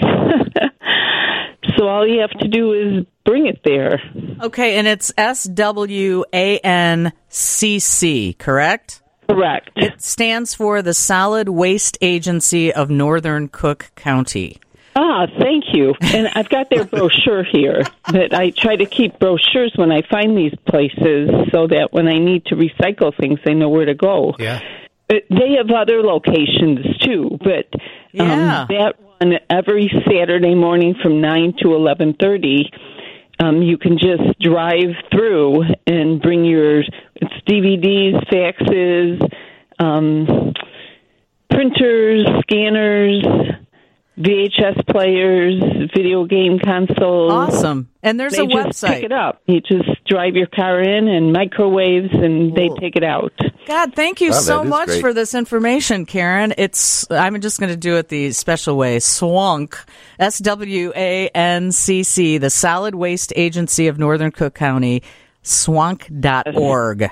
Is it for Cook County residents? And I just have a quick question for myself. Yeah. I have 3 master's degrees, and I have saved materials from all of these classes that I've taken, and I cannot find a location, somebody, a library, a school that would value this information and want to take it back. So that's my issue. I mean, I could just recycle it, throw it out, but it's it could so be hard used, after spending time. So that's what I'm looking to find a new home for. Take Karen's number. Hang on one second. Get Karen's number, and if we find out some information, because I see where she's coming from on that. That's information that could be, somebody could use it. Maybe half-price books? I don't know. All right, get her number, and we'll try and come up with an answer. And news time right now on 720 WGN. 312-981-7200. With me this week, Jim Sullivan, owner of Tate Enterprises from Hinsdale, and Mike Samora, owner of Gebauer Tile and Stone in Westmont. Good morning, gentlemen. Thanks for coming in, by the way. Yeah, you're welcome. It's good to be here. I need some professionals. I just kind of, fake it till I make it. That's what they say. And Marcy has been on hold for a very long time, so let's see if we can help Marcy this morning. Good morning, Marcy. Good morning, Wendy. I miss hearing you every day. Well, thank you. You and Bill are like the comments you guys would make. I feel like it's my siblings. Oh. We need you back full time. Well, thank you. You have a question? I do. I have an old house, not quite as old as Wendy's, but we have radiator heat in the majority of the house. And the front of the first floor and then the second and third floor all have radiator heat. The back of the first floor has forced air. I can set my radiator heat, the thermostat's on the first floor, at 68 degrees, and I will go up to the second floor, and it'll be 77. It's like living in Alaska and Arizona at the same time. Going up in the mountains. What is upstairs? The radiators are upstairs?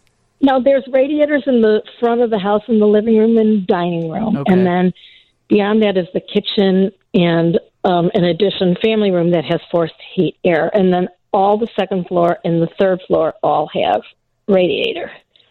But it's insane. It's like I'll be freezing down here, and then I go upstairs, and it's like, is the pool open? Well, all I'm going to say is I know, obviously, heat rises. And last time I was filling in for Lou, and I was here with Jim, we were putting some space heaters in the basement, in a laundry room, an unfinished laundry room. It's just freezing there. So we have a plug-in radiator heater, and then I was always having hot flashes upstairs, but the downstairs was cold. So I know, duh, why didn't I think of it 10 years ago? But I just closed all the vents upstairs, and it really has made a difference. But in Marcy's case, what can you turn off radiator? How does that work? I was wondering. Yep. Can you make the radiators not totally off, but at least close them partway so it doesn't get so hot? Yeah, you can throttle them down. They call it, so you're kind of closing down some of the water supply to there. The other thing is, what's nice about hot water heat is that you can add multiple zones to it. And so that may be an option for you. you can try turning it down. I mean, you probably would want to. Do you have a good HVAC contractor that comes and services your boiler from time to time? Yeah. Yeah. So I would talk to them about maybe trying to close down some of the water that's going to the second and third floor, because my guess is what you're probably experiencing is, of course, heat rises. I'm sure you've heard that term. Of course. And so your thermostat's probably on the first floor, and so it's probably calling for heat on the first floor all the time, but most of that heat is going up to the second and third floor because the heat rises. Yeah, because the radiators on the second floor are like boiling. Yeah. But the other thing that can be done, too, and again, your HVAC guy can kind of talk you through some of this, is that you can add thermostats to other areas of the house so you have a little more control in each one of those spaces. And what that would require is another pump to pump water separately, as opposed to one big pump that pumps water to all the radiators. They can put a second pump in that goes to the second floor, or a third pump in that goes to the third floor. And then each one of those can have their own thermostats so that, wherever you have it set to is actually controlling the temperature in that space. Does that make sense? Yes, it does make sense. It's something I will check into, and I'll have to decide, is it more economical to do that or to, just... I would start with having them, I would start by having them make some adjustments to your system. It's possible some air in the system, maybe on the first floor. Is the thermostat on the first floor? It is. Yeah, so that's what the boiler is picking up, whatever temperature is where the thermostat is. They're not smart enough to know all levels of the house. So I need to get a smart boiler then. Well, good luck to you, Marcy. Again, thank you. I appreciate the ideas very much because it's driving me crazy. Yeah. Well, hopefully summer will be here soon and you don't have to worry about it till next year. Then it'll be the opposite. Yeah. That's true. Exactly. All right, Wendy, you are the best. I just love you. You're awesome. I love listening to you. Right back at you. Thank you, Marcy. Appreciate it. You bet. All right, and let's very quickly talk to Debbie. I don't know if you remember a little while ago, but Kathy called us up, and she had this invention using a folding ruler, and she needed to find out where to get hinges because she had this idea for senior citizens, and she wasn't really clear about what it was because she doesn't want anyone to steal her idea. But she was wondering where to get these rivets or these hinges, and Debbie, you are here to help. I hope Kathy is still listening. Yes, I am. I am thinking that she could get them at a craft store, a major craft store, anyone that does scrapbooking or jewelry making, those little indented rivets. They have some kind of a clamp that you apply them with, too, that you get there. I'm talking about like Hobby Lobby or Michael's, something like that. Or possibly a drapery shop, but those would be huge. Yeah, those might be too big. It's worth definitely trying Michael's, I don't know if Joann Fabric. And am I the only one that still calls it Joann Fabric? I think it's just Joann now. No, Joann Fabric, yeah. I think she would find what she's looking for there. All right. Well, you are awesome, Debbie. Someday you're going to hear what this invention is, and you're going to think, I'm looking forward to it. Super. Have a great weekend, Debbie. Appreciate it. You too. All right. We are going to take a quick break. See, I love this. This is all about House Smarts Radio. This is all about WGN Radio. We're all helping one another here on 720 WGN. Are you ready for a couple of phone calls? Yeah, ready. All right, let's talk to line 1. Sharon is calling from Wheeling this morning. Good morning, Sharon. Good morning. A question I have is we live in a townhouse community, and 2 doors down an end unit, a pipe burst, and a remediation company came in and gutted basically the whole thing. Do we have to worry about mold, or do we have to have the air tested in ours since we're all connected? Oh, that is a great question. I wouldn't expect that you would have any issues with mold or anything. I mean, there's again, depending on the age of your place, there's solid dividers in between the units, mostly for fire. But they would also keep out any water from flowing underneath or these kinds of things.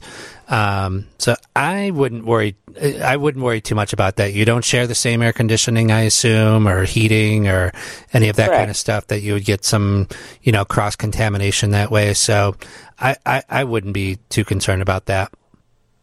Okay. Yeah. Very good. Thank you. Yep. Good luck to you. And also, if the remediation company was in cleaning, you would think they would get it all. Yeah, they would probably check. Yeah, people worry, especially with water, of course, with mold, because it doesn't show up right away. It takes time. But yeah, to your point, to get someone in there and get it clean and dry and all that kind of stuff is important. But I wouldn't expect it to go from unit to unit. Right. We have some texters. The radiator woman who phoned in, 262 says, just turn off some of those upstairs radiators. I had the same problem. Yeah. The only reason I wasn't recommending her doing it is because, again, it's one of the challenges with radio is I can't see it. Right. And I don't want you don't want to find yourself breaking one of those that, I think this is it. And you start turning it. Oh, it won't turn. Let me put a tool on this and try and force it. If it breaks, you'll have worse trouble on your hands than too hot upstairs. Absolutely. Right. We were talking about swank as well, and it's only for certain suburbs, so definitely check the website, swancc.org. You can check the website and call just to make sure. Mm-hmm. Check your village website as well for garbage and recycling. Yes. And then Karen was calling in about she had some literature or study materials. She had a couple of bachelor's degrees, I believe. And masters. Yes. And she just didn't want to get rid of her materials. Someone said to try a place called Scarce, SCARCE in Addison for education materials. Someone has also suggested checking in with a library, although I believe she said she did. But a library may want a donation. And educational books, among other things, are wanted by Books for Cause in Skokie. This from 773. They take all sorts of things and redistribute them. They have a 24/7 donation center with an open vestibule where you can leave your books, CDs, videos, textbooks, and they have a free bookstore in Avondale too. So that is Books, the number 4 Cause, Books for Cause in Skokie. Nice. I know, just to help everyone out. That's what we're trying to do today. We have Terry on the line 3. Who are you calling from Dallas? Yes, I am. Well, welcome. Hi, Terry. Thank you. Dallas, Illinois? No, Dallas, Texas. Okay. Wait, we had an El Paso. Yeah, didn't we have an El Paso? Yeah, Illinois? we did. I guess you baffled me on that one. All right. So Terry's calling. Well, I lived up there for 35 years actually. But I can't quit listening. No, that's great. We love it. Well, you can take the girl out of Chicago, but not WGN out of the girl. Right? Yeah, I guess that makes sense. All right. So what is your question today? Anyway, I recently had a bath remodel done, and my vanity has an engineered stone top with a square edge, and the fellow who installed my shower doors must have dropped something against the square edge of that vanity top and made a couple of nicks in it on the front top edge. And he tried to cover it up by sanding, which didn't work. So I'm looking to see if anyone has any advice on what I can do to improve the looks of those. They're about a half-inch long each overall, and they're not terribly deep, but I know they're there, and it bothers me that my brand-new bathroom isn't brand new already. Well, good news, Terry. It can be fixed. But you would want to call a countertop contractor, to be sanding it needs to be done with certain pads and water. And if it can't be sanded, if it's too big, there is adhesive that could be put in there and colored to look like the top. Not that it would 100% disappear, but it would be smooth and look better than the chips. there's no chance that you have any of the pieces that chipped out of the top, do you? No, I wasn't here when it happened. And actually, they were probably the size of a grain of rice. They're not large. So that's something like a professional countertop guy could fix and pretty much make it, I don't want to say disappear. You'll always see it, but probably anyone else walking in the room would never notice it. Okay. Honestly, I'm not sure that anyone else notices it now. Oh, then it'll definitely go away. Me. Yeah, but that would drive me nuts. Yes, me too. I get you on that one. It can be fixed in just a pretty quick trip of in and out, probably in an hour. Okay. Well, I will hunt around for a countertop installer then. Of course, that wasn't easy to find in the first place, so. Right. Well, but I guess there's hope. You need a fabricator, like a granite fabricator, because there's in granite and marble there's suppliers and there's fabricators. So you need a company that does the fabrication. Now, did you reach out to these people and say what happened, and did they try to compensate you in any way? I let my builder know. I mean, because they were still working, and overall, he did a great job, and any little things that happened along the way, he took care of. But this one, he didn't, because I think he's kind of puzzled. He's probably kind of embarrassed. Yeah. But honestly, I was just ready for it to be over. It was 2 months without this bathroom. I was just ready to move on, so I didn't push him too hard on it.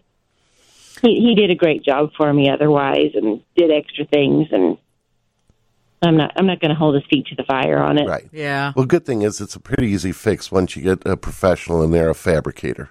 It's pretty minor. Well, I will start searching. Well, good luck to you. What's the weather like in Dallas right now? Well, right now it is sunny and blue skies, and we're supposed to be somewhere in the 50s today. Oh. 70s and 80s the next couple of days. All right. I'm sorry. We have a bad connection because... Hey, I put in 35 years of shoveling snow. Right. I have You earned earned it. this. Yeah, we're going to be like upper 40s, definitely 50s tomorrow. So we're not far behind you. That's right. But not 70s. Damn. Right. That sounds nice. It's coming, though. It's coming. All right. Well, thank you, Terry. Good luck. Best of luck to you. Bye, Terry. All righty. I don't know if we have time for one more. Let's go to Steve on line one and see if we can fit this in before the news. Good morning, Steve. Hey, good morning. Great show. Well, we have a problem with a lot of dust in our house. We live in an established community. We don't go in and out a lot. We got great windows, but we get a lot of dust. I mean, for me, I could live in a dirt house, but my wife, when we start writing nasty messages on the furniture, she says that's too much. We're constantly cleaning. There's got to be some way to minimize the dust. And you guys had some great ideas this morning. I'm wondering if you have anything to help us out on this. Boy, that's an interesting one. So I would, a couple of thoughts. My first suggestion would be, is the dryer vent connected correctly and going to the exterior? Yeah. Yes. Now, like 20 years ago, I had a dryer fire because the vent was kind of disconnected at the screen, that housing. So the lint was getting in the bottom of the dryer, and eventually it built up until it ignited, and I was right there. So so you're house, thank God. So you're on the dryer. You know that's venting properly. Everything's good that way. Yes. Okay. So then the next suggestion I would have would be to, invest in a good furnace filter. And then I would leave your furnace running all the time on the fan. So when you go to the thermostat, you have a choice of auto or on for the fan. Right. Turn it on. And what that will do is it will keep the actual blower on the furnace running all the time, which in theory, or not in theory, but what it actually does is just keeps air moving through the HVAC system and through the filter all the time, regardless of whether it's calling for heat or air conditioning. And it runs, let's say again? Oh, I like that idea. Yeah, and that will keep filtering the air as well. It runs at a slower speed, so it's not quite as fast as when it calls for heat or air conditioning. So you will hear a sound change when it actually has heat or air conditioning. But keeping the furnace filter running all the time will help reduce the amount of dust in the house. Yeah, that is a good idea. And just had a quick thought. Would it help to put a filter, because we use a pleated filter, number 4, number 5. Would it help to put a filter in the return line as a pre-filter to it? You know what? Hold your thought. We'll leave everyone in suspense. Actually, if Steve can hold on, we will continue this after the 9 a.m. news here on 720 WGN. Phone call with Steve. We had to break for news. It's Wendy in for Lou, and Jim Sullivan and Mike Samora are here with me today. And Steve, you were talking about a dusty home, and maybe some more conversation needs to happen. So Steve is back. Okay, good. Jim, you were talking about, I can't remember wherever we left off. Yep, so we talked about leaving the fan running on the furnace. Oh, yeah. So that was step one. And then Steve had asked about maybe a pre-filter, like at the returns. I don't recommend that because any HVAC guy will tell you that you can actually choke the furnace too much if the filter is too filtering. I'm trying to think of the word. Too dense. Yeah, thank you. That's a good word. And so the more filters that you would add in, the less airflow that you'll have. And so I don't recommend doing things like that. But a good filter in the furnace filter area will be just fine. Do you recommend something more than a 5? I was thinking the 5 gets all the dust and lint out on those pleated filters. A 5 on the MERV set, on the MERV? Yeah, I'm not an HVAC expert. Like, I don't know if 5 is the right number. I would go with what you currently have if it's working in terms of the filter quality and the density. Okay. Yeah, I like the pleated filters, and the furnace seems to handle it. So, great ideas. Yep, sounds good. Good luck. All right, Steve. Hey. Thank you very much. All right, we have another phone call here. Kim has called us. She's on line 2 this morning, 312-981-7200. You can call us or text us. Kim has chosen to call us. Hi, Kim. Hi, good morning. How are you today? Great, thank you. Do you have a question? I do. I have travertine floors. I have them in my kitchen, my bath, and my entranceway. And do they need to be professionally cleaned, or what product can I use on them? Because they're really hard to clean. And also, what can I use to fill the holes in them? All right, tell me what travertine floors are, somebody, because I don't know that I know that either. It's a natural stone. Okay. I'm looking at it now. It's just stone tiles kind of thing. And it is a pretty type of soft. marble. And, it's a type of marble. Right. Okay. It's soft and thirsty and is a little harder to take care of. So you can clean it yourself. A professional cleaner is going to do a better job of it. They're going to get in deeper, get it cleaned, all the pores opened up again and then resealed, which would make taking care of it in the future easier. But you could clean it yourself. And then there is some great marble cleaning products out there that you could buy, and you have to cut them down for daily cleaning, or you could keep it to a maximum strength if you're in a spot right now where it needs like a really good clean. Yes, it does. Mm-hmm. And you said it can be professionally cleaned. Can you recommend any professional cleaners? People that do that? I don't know anyone specifically. I'm sorry to recommend. It's That's not when the something we Googler do. comes in, right, yeah. We do just the installation of the tile. So I'm sorry, I don't know anyone personally. Okay, but you said there are marble cleaning products out there that I could use? There are. Stone Tech makes, it's a sealer we use, but they make some great cleaning products too. What I like about it is you buy it in concentration, and you could mix it to a very strong mix for a once in a while clean. And then you have, cut it even more for daily cleaning. Okay. So I wonder if I could just Google, a company that might professionally clean? Yes. And I know there's at least a handful of them in our neighborhood. Okay. I just don't know any of them personally. Okay, because it does need to be. I just moved into the house a couple years ago, and I haven't really been able to clean it well. So I'm sure it needs a really good cleaning. Yes, and I've seen the before and afters, and you'll be amazed at how light and bright it gets after the professional cleaning. Okay. All right. Good luck to you, Kim. Thank you. Absolutely. We really appreciate it. This hour of House Smarts Radio is sponsored by ChevyDriveChicago.com. We're going to take a quick break and get back to your calls at 312-981-7200. Wendy Snyder in for Lou Manfredini today on 720 WGN. All right, Wendy in for Lou today, and I'm joined by Jim Sullivan, owner of Tate Enterprises in Hinsdale, Mike Zamora, owner of Gebauer Tile and Stone in Westmont. And let's get a call in from Nashville. Bob is calling us on line 3 today. What's it like in Nashville right now? Oh, it's pretty nice. It's sunny. It's going up to 65 today, and we're looking forward to some 80-degree days towards the end of next week. Oh, we are so jealous over great. here. We're gonna hit 50 tomorrow, so we'll take that. Yeah, that's not bad. Yeah. So what brings your call in today, Bob? Well, I've got in one bathroom. Well, 2 bathrooms. I've got what they call manufactured marble or cultured marble, sinks and counters. They're all molded together.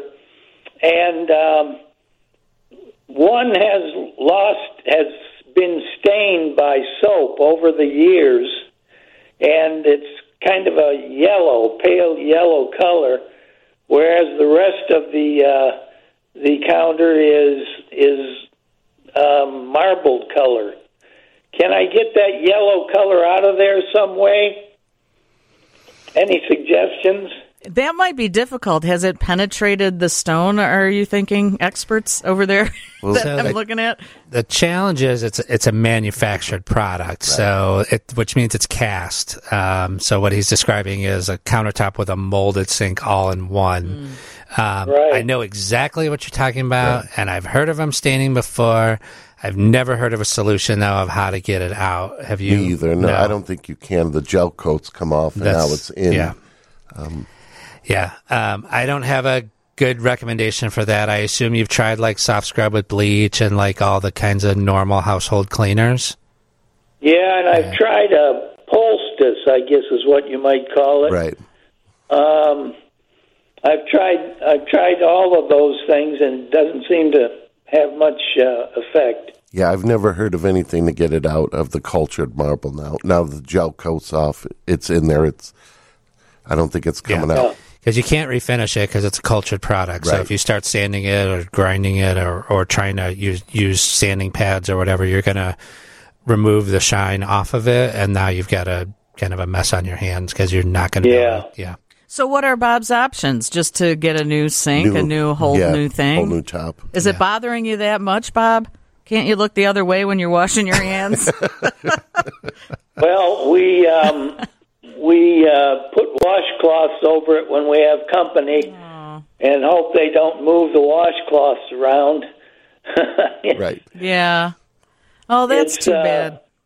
It's not bothering me as much as it's bothering my wife. Yeah. Right. So I thought at one time maybe sanding it would, but I'm glad you mentioned that would not be a very good idea. No, that's going to make it worse. Yeah, not a good idea. Lots of new countertop options, though, for you. Mike does regular quartz, and so... And 70 sounds not in nice. Nashville. Yeah, 70 sounds nice. And again, Mike, you're not going to want to hear this, but, people have those press and stick tiles, which, Mike is fine with whatever, but he has a tile and stone place. But what about, people can use, they paint their countertops or they paint their counters, would it work for a sink? You know how they have specialized things? Yes, would that work for Bob? I mean, to at least try it, or is he going to be worse off than when he started? I think it's going to be worse off. Yeah. If you are doing that, I think you probably need a professional to do it to make sure it sticks and stays, but I don't even know if that would work or not. And probably not in a sink where water is always hitting it. Right. Yeah. So epoxy paint wouldn't work too well, huh? So the challenge is you're going to add texture too, unless somehow you can spray it and get good adhesion and all that kind of stuff. But again, I wouldn't recommend something I wouldn't do myself, and I would not do that if it were my house. Yeah. Although if you have to get a new sink and countertop anyway, I don't know. Is it bad to try it to see if it works? Yeah, it couldn't hurt. Just nothing to lose. But if you have, Bob, you say in your mind, listen, I'm going to have to get a new, vanity and a new sink, but let's just try it and see if it works. Then you won't be disappointed if it doesn't. Yeah. Well, I think that's sage advice, and I think I'll try that and go from there. Well, good luck to you, Bob, and enjoy. Go have a nice cold beer at a little blues bar in Nashville tonight. Okay, that sounds good. Have a great weekend. You too. Thank you much. That's got to suck. Yeah, that is one of the nice things though about like natural stone and quartz and that kind of stuff is that like stuff like that can be fixed. Right, if it's a natural stone. Right. We could resurface it to make it look like new again, where that's a man-made product that's poured with a coat put over it, and it can't be restored. Right. Cultured marble. Yeah. All right. Well, that's too bad. I feel he was such a nice guy. I wanted to at least try something, but he's going to have to get new stuff, it appears. He is. All right. Jeannie on line 1 has called us. Hi, Jeannie. Hi. Did you have a question for today? Yes, my son he lives in a house in Chicago that's over 100 years old, and in the attic, the insulation, which was never really mentioned in the inspection that they had, it's crumbling, and if the house is over 100 years old, I'm thinking that could be asbestos. So I'm just wondering what company in Chicago would be reliable to call and check it and replace it. So there's a lot to unpack there. So 100-year-old house with insulation. It could also be, there's lots of different types of insulation. The only way to know would be to have it tested, and that's something you can do yourself. You can send it into an environmental company and have it tested to see if there's asbestos in it. I didn't realize that. Yeah. I was reading that it said you're not supposed to touch it, just let it up. When I was looking online, it said to not to mess around with it at all, just to have someone who is qualified come in and do that. So that was... Yeah, so if so to be clear, if you're only having it tested, that's something you can take a sample into a bag, and then send it into an environmental company, and they can tell you whether it's asbestos or not. I don't know that I don't have the name of the company off the top of my head, but I've done that myself. I'm not suggesting you remove it because that would be a problem. You would want to have a certified asbestos removal team do that. But as far as testing it goes, to know whether or not it's asbestos, like I said, that is something you can send in yourself. As far as companies who can come in, remove it, and install new, did you say you're in the city? Yeah, this is my son's house. He's in the city, yeah. Yeah. So I'm in the western suburbs, and I don't know if my insulation team would go to the city. But there are some. I'm looking up NED Chicago Asbestos Removal, nedchicago.com. They're in Chicago. If you Google it, I just found a bunch of them, and they talk about popcorn ceilings and attic insulations. We had asbestos in our house. It was like siding, asbestos siding, and we had a remediation company come and put on, the hazmat suits and rip it down, and thankfully it was beautiful original clapboard underneath it. So there are places that will come and test it. Yep. But I don't know. I'd be scared to touch it, quite honestly. Yeah, right. And then I also read, and this is to my point, that, in my place out here in the suburbs, that it said it can also be in drywall and in the vinyl flooring, the tiles that have been put down, anything before 1980. Yes. That can all have asbestos. And when you think about putting holes in the wall to hang pictures, and I just thought, wow, that could be quite a chore to check all of this.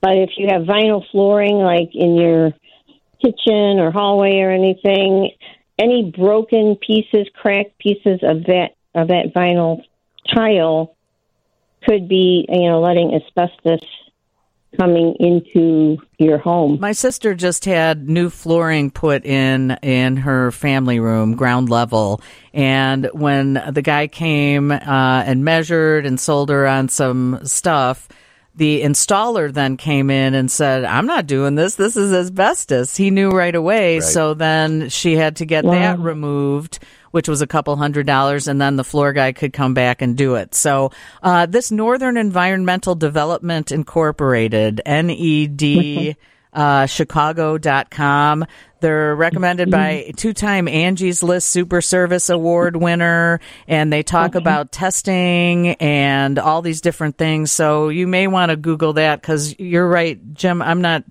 don't know who goes where, if it's like suburb or Chicago. Yeah, and again, there's a couple of things there, right? If it's not asbestos, then really anyone can handle it, right? An insulation company can come in, they have vacuums, they can suck out all the old, insulation, whatever it is, which is why I'm saying have it tested first, then you know who you need to contact to have it removed, right? So if NED Chicago, what did it stand for again, NED? It's... No. I don't know what it stands. Northern Environmental Development Incorporated. Okay. But Jim's right. You can ask them about testing it as well, because they had testing information too. So good luck to you. Great. Thank you so much. You're very welcome. We have to do a quick break. It's news time here on 720 WGN. Good morning to you. It's Wendy Snyder sitting in for Lou Manfredini this week for House Smarts Radio. You don't need the toll-free number today. I know that usually what Lou answers the phone on, but today we're in the studios. He's off, so 312-981-7200. You can call or text 312-981-7200. I'm joined this week by the experts, the panel of experts. Jim Sullivan, owner of Tate Enterprises, and Mike Samora, owner of Gebauer Tile and Stone. Someone has texted us, guys. 630 says, in regards to Bob's yellow sink, that fabricated stone. The cultured marble, yeah. Yeah. Someone has suggested, how about trying denture cleaning tablets? I don't even know what that is. Well, I don't have dentures, but I know that there is that's glue. Just the commercials I see, you put your dentures in a bubbling cleaning solution and it cleans your dentures. Your dentures get yellow. What about a yellowed sink? Is it worth trying it? I don't think it could hurt it. Right, I don't know what harm it could do. Yeah, I just... my thinking is that the yellowing that happens in a cultured marble sink is more of a chemical reaction as opposed to a staining, but I don't know. Well, I know that fluorescent light. There was a thing about fluorescent lights would yellow them, and so my thinking, really? It was it's more of a chemical reaction than it is a coffee stain. All right, I guess that's a good point. We have a remodeled bathroom sink issue on line 1. Ed has called us this morning. Ed, welcome to House Smarts Radio, line 1. Thank you. as an aside, tell the guy with a yellowed sink to go get Super Iron Out and put it in there. That's the stuff that removes iron stains from water softeners. That'll clean that sink up in no time. All right. Well, I hope he's listening in Nashville. That was Bob from Nashville. What, Iron Out? Super Iron Out. It's used to clean the resin bed of water softeners. It's available in all the hardware stores. Works great in toilets, too. If you have iron stains in your toilets, you use that. It cleans it right out. My problem is I remodeled my downstairs bathroom a little over a year ago, and I bought a new vanity, and I went to Builder's Supply Outlet and bought a beautiful top for it with a vitreous sink and everything. When I set the vanity, I set it flush against the back wall, and it turns out that the side wall is a shower wall, and I have a gap that starts at 3/16 of an inch in the back and tapers down to nothing. And what I should have done was I should have set the sink flush to the side wall and then used the backsplash that came with the sink to cover up the gap in the back, and nobody would have known the difference. But I didn't. I flushed it to the back, and I have this 3/16 tapers down to nothing gap along the right side. But I bedded it with silicone, and I do not know how to break the sink loose from the cabinet without breaking everything. Is there some secret to how do you remove a sink that's been bedded with silicone from a wooden cabinet? From a cabinet or the countertop? I need to get the countertop sink off of the cabinet so I can shift it 3/16 of an inch and set it back down again. So the sinks to the countertop are usually siliconed in, so it's just going to take quite a bit of cutting around the inside edge where the porcelain sink is joined up to the underneath of the countertop.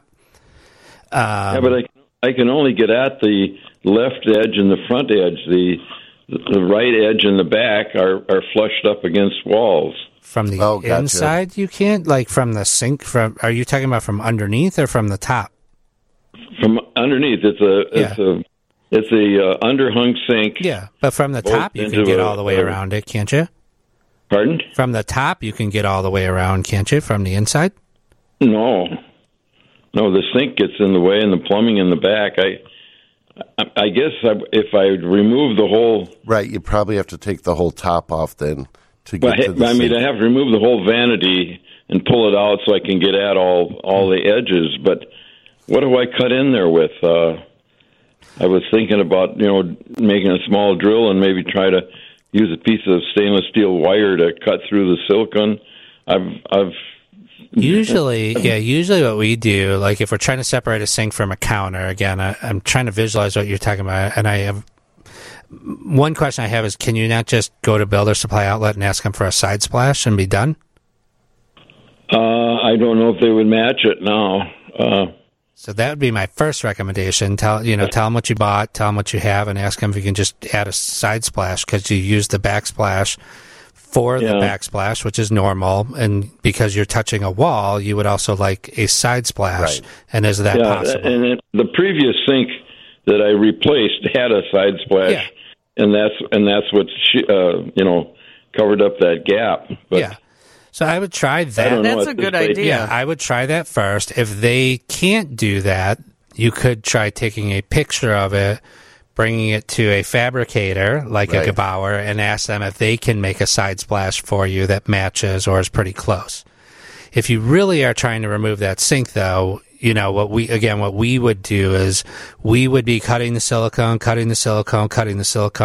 and then as we're cutting, we're driving in shims to create some space to be able to keep working your knife around those edges. Right, so you're cutting it with a razor knife. Cut it with a knife. We're cutting with a razor knife, and then we're driving some wood shims in. So not a ton. We're not forcing it open with a wood shim. We're just creating some space. Yeah, we're just creating some space so we can keep working our knife around all the way around it. There is always a chance of breaking the sink or the countertop and doing this too. It can happen. Yeah. Yeah, I understand. That's why I was trying to hoping that you guys experts had some so the side splash. To do this. The side splash sounds like right. Or the other thing I think you might be able to do if you're talking about a 3/16 gap is cut the drywall where you push it into the wall, the countertop, until you're flush, till you get rid of that 3/16. Yeah, but I like I say, I've flushed it against the back wall, the cabinet and the sink top is flushed against there. I don't know if I can rotate it. Not rotate it. Actually, sink it in the wall. Yeah, but I can't move it now. It's silicone to the top of the cabinet. Oh, you'd have to cut all the silicone and loosen it up. Yeah. Oh, yeah. That's exactly what I want. I want to be able to cut all the silicone, pick the sink up, flush that 3/16 gap out, and cover it with the backsplash. That's what I want to do. So I have to remove the sink and the backsplash to get them all loose so I can reposition them. Got it. Yeah. Right. Well, I don't know what the answer is to this. It's a lot of elbow grease. I mean, it is a little at a time, just constant pressure. Maybe I just ought to quit looking at it. Right. All right, that's the spirit. There you go. Well, Ed, thank you so much. I'm sorry it's troubling you. It's like your clutter, okay? I'll live with it. No, I'm getting rid of my clutter, so get in there and fix it. Sorry. Thank you, Ed. Have a great weekend. Bye now. All right. It is hard to envision. I was not 100% sure what he was. Yeah, I think if he can get a side splash, just cover it up like it was before. Yeah. And if the sink is that close, you put on a side splash anyway to protect the wall from the water. Right. I think he should go with that. It seems like the easiest way. Yeah. All right, 9:45 in the morning. We're going to take a quick break. And then, David Hochberg is coming up. He's going to be on our show because he's on a mission doing a great thing. We'll talk to him before we get out of here at 10 at 720 WGN. Good morning. How are you? What can we help you with? Great. It's sink crazing. So my kids are all in Chicago, so that's why I'm calling from where I am and always listen to you guys. But it's sink crazing. And you were just talking to the previous caller about removing his undermount in his bathroom, correct? Yeah. Uh-huh. And so this is in the kitchen. And what the inspector said is that the sink is sink crazing, like it's sink crazing? What am I missing here? Crazing? I think it's like crazy in the head, crazing. Yep, and it looks like it's like pocked away. And he said eventually you'll have leaking. It'll just like disintegrating.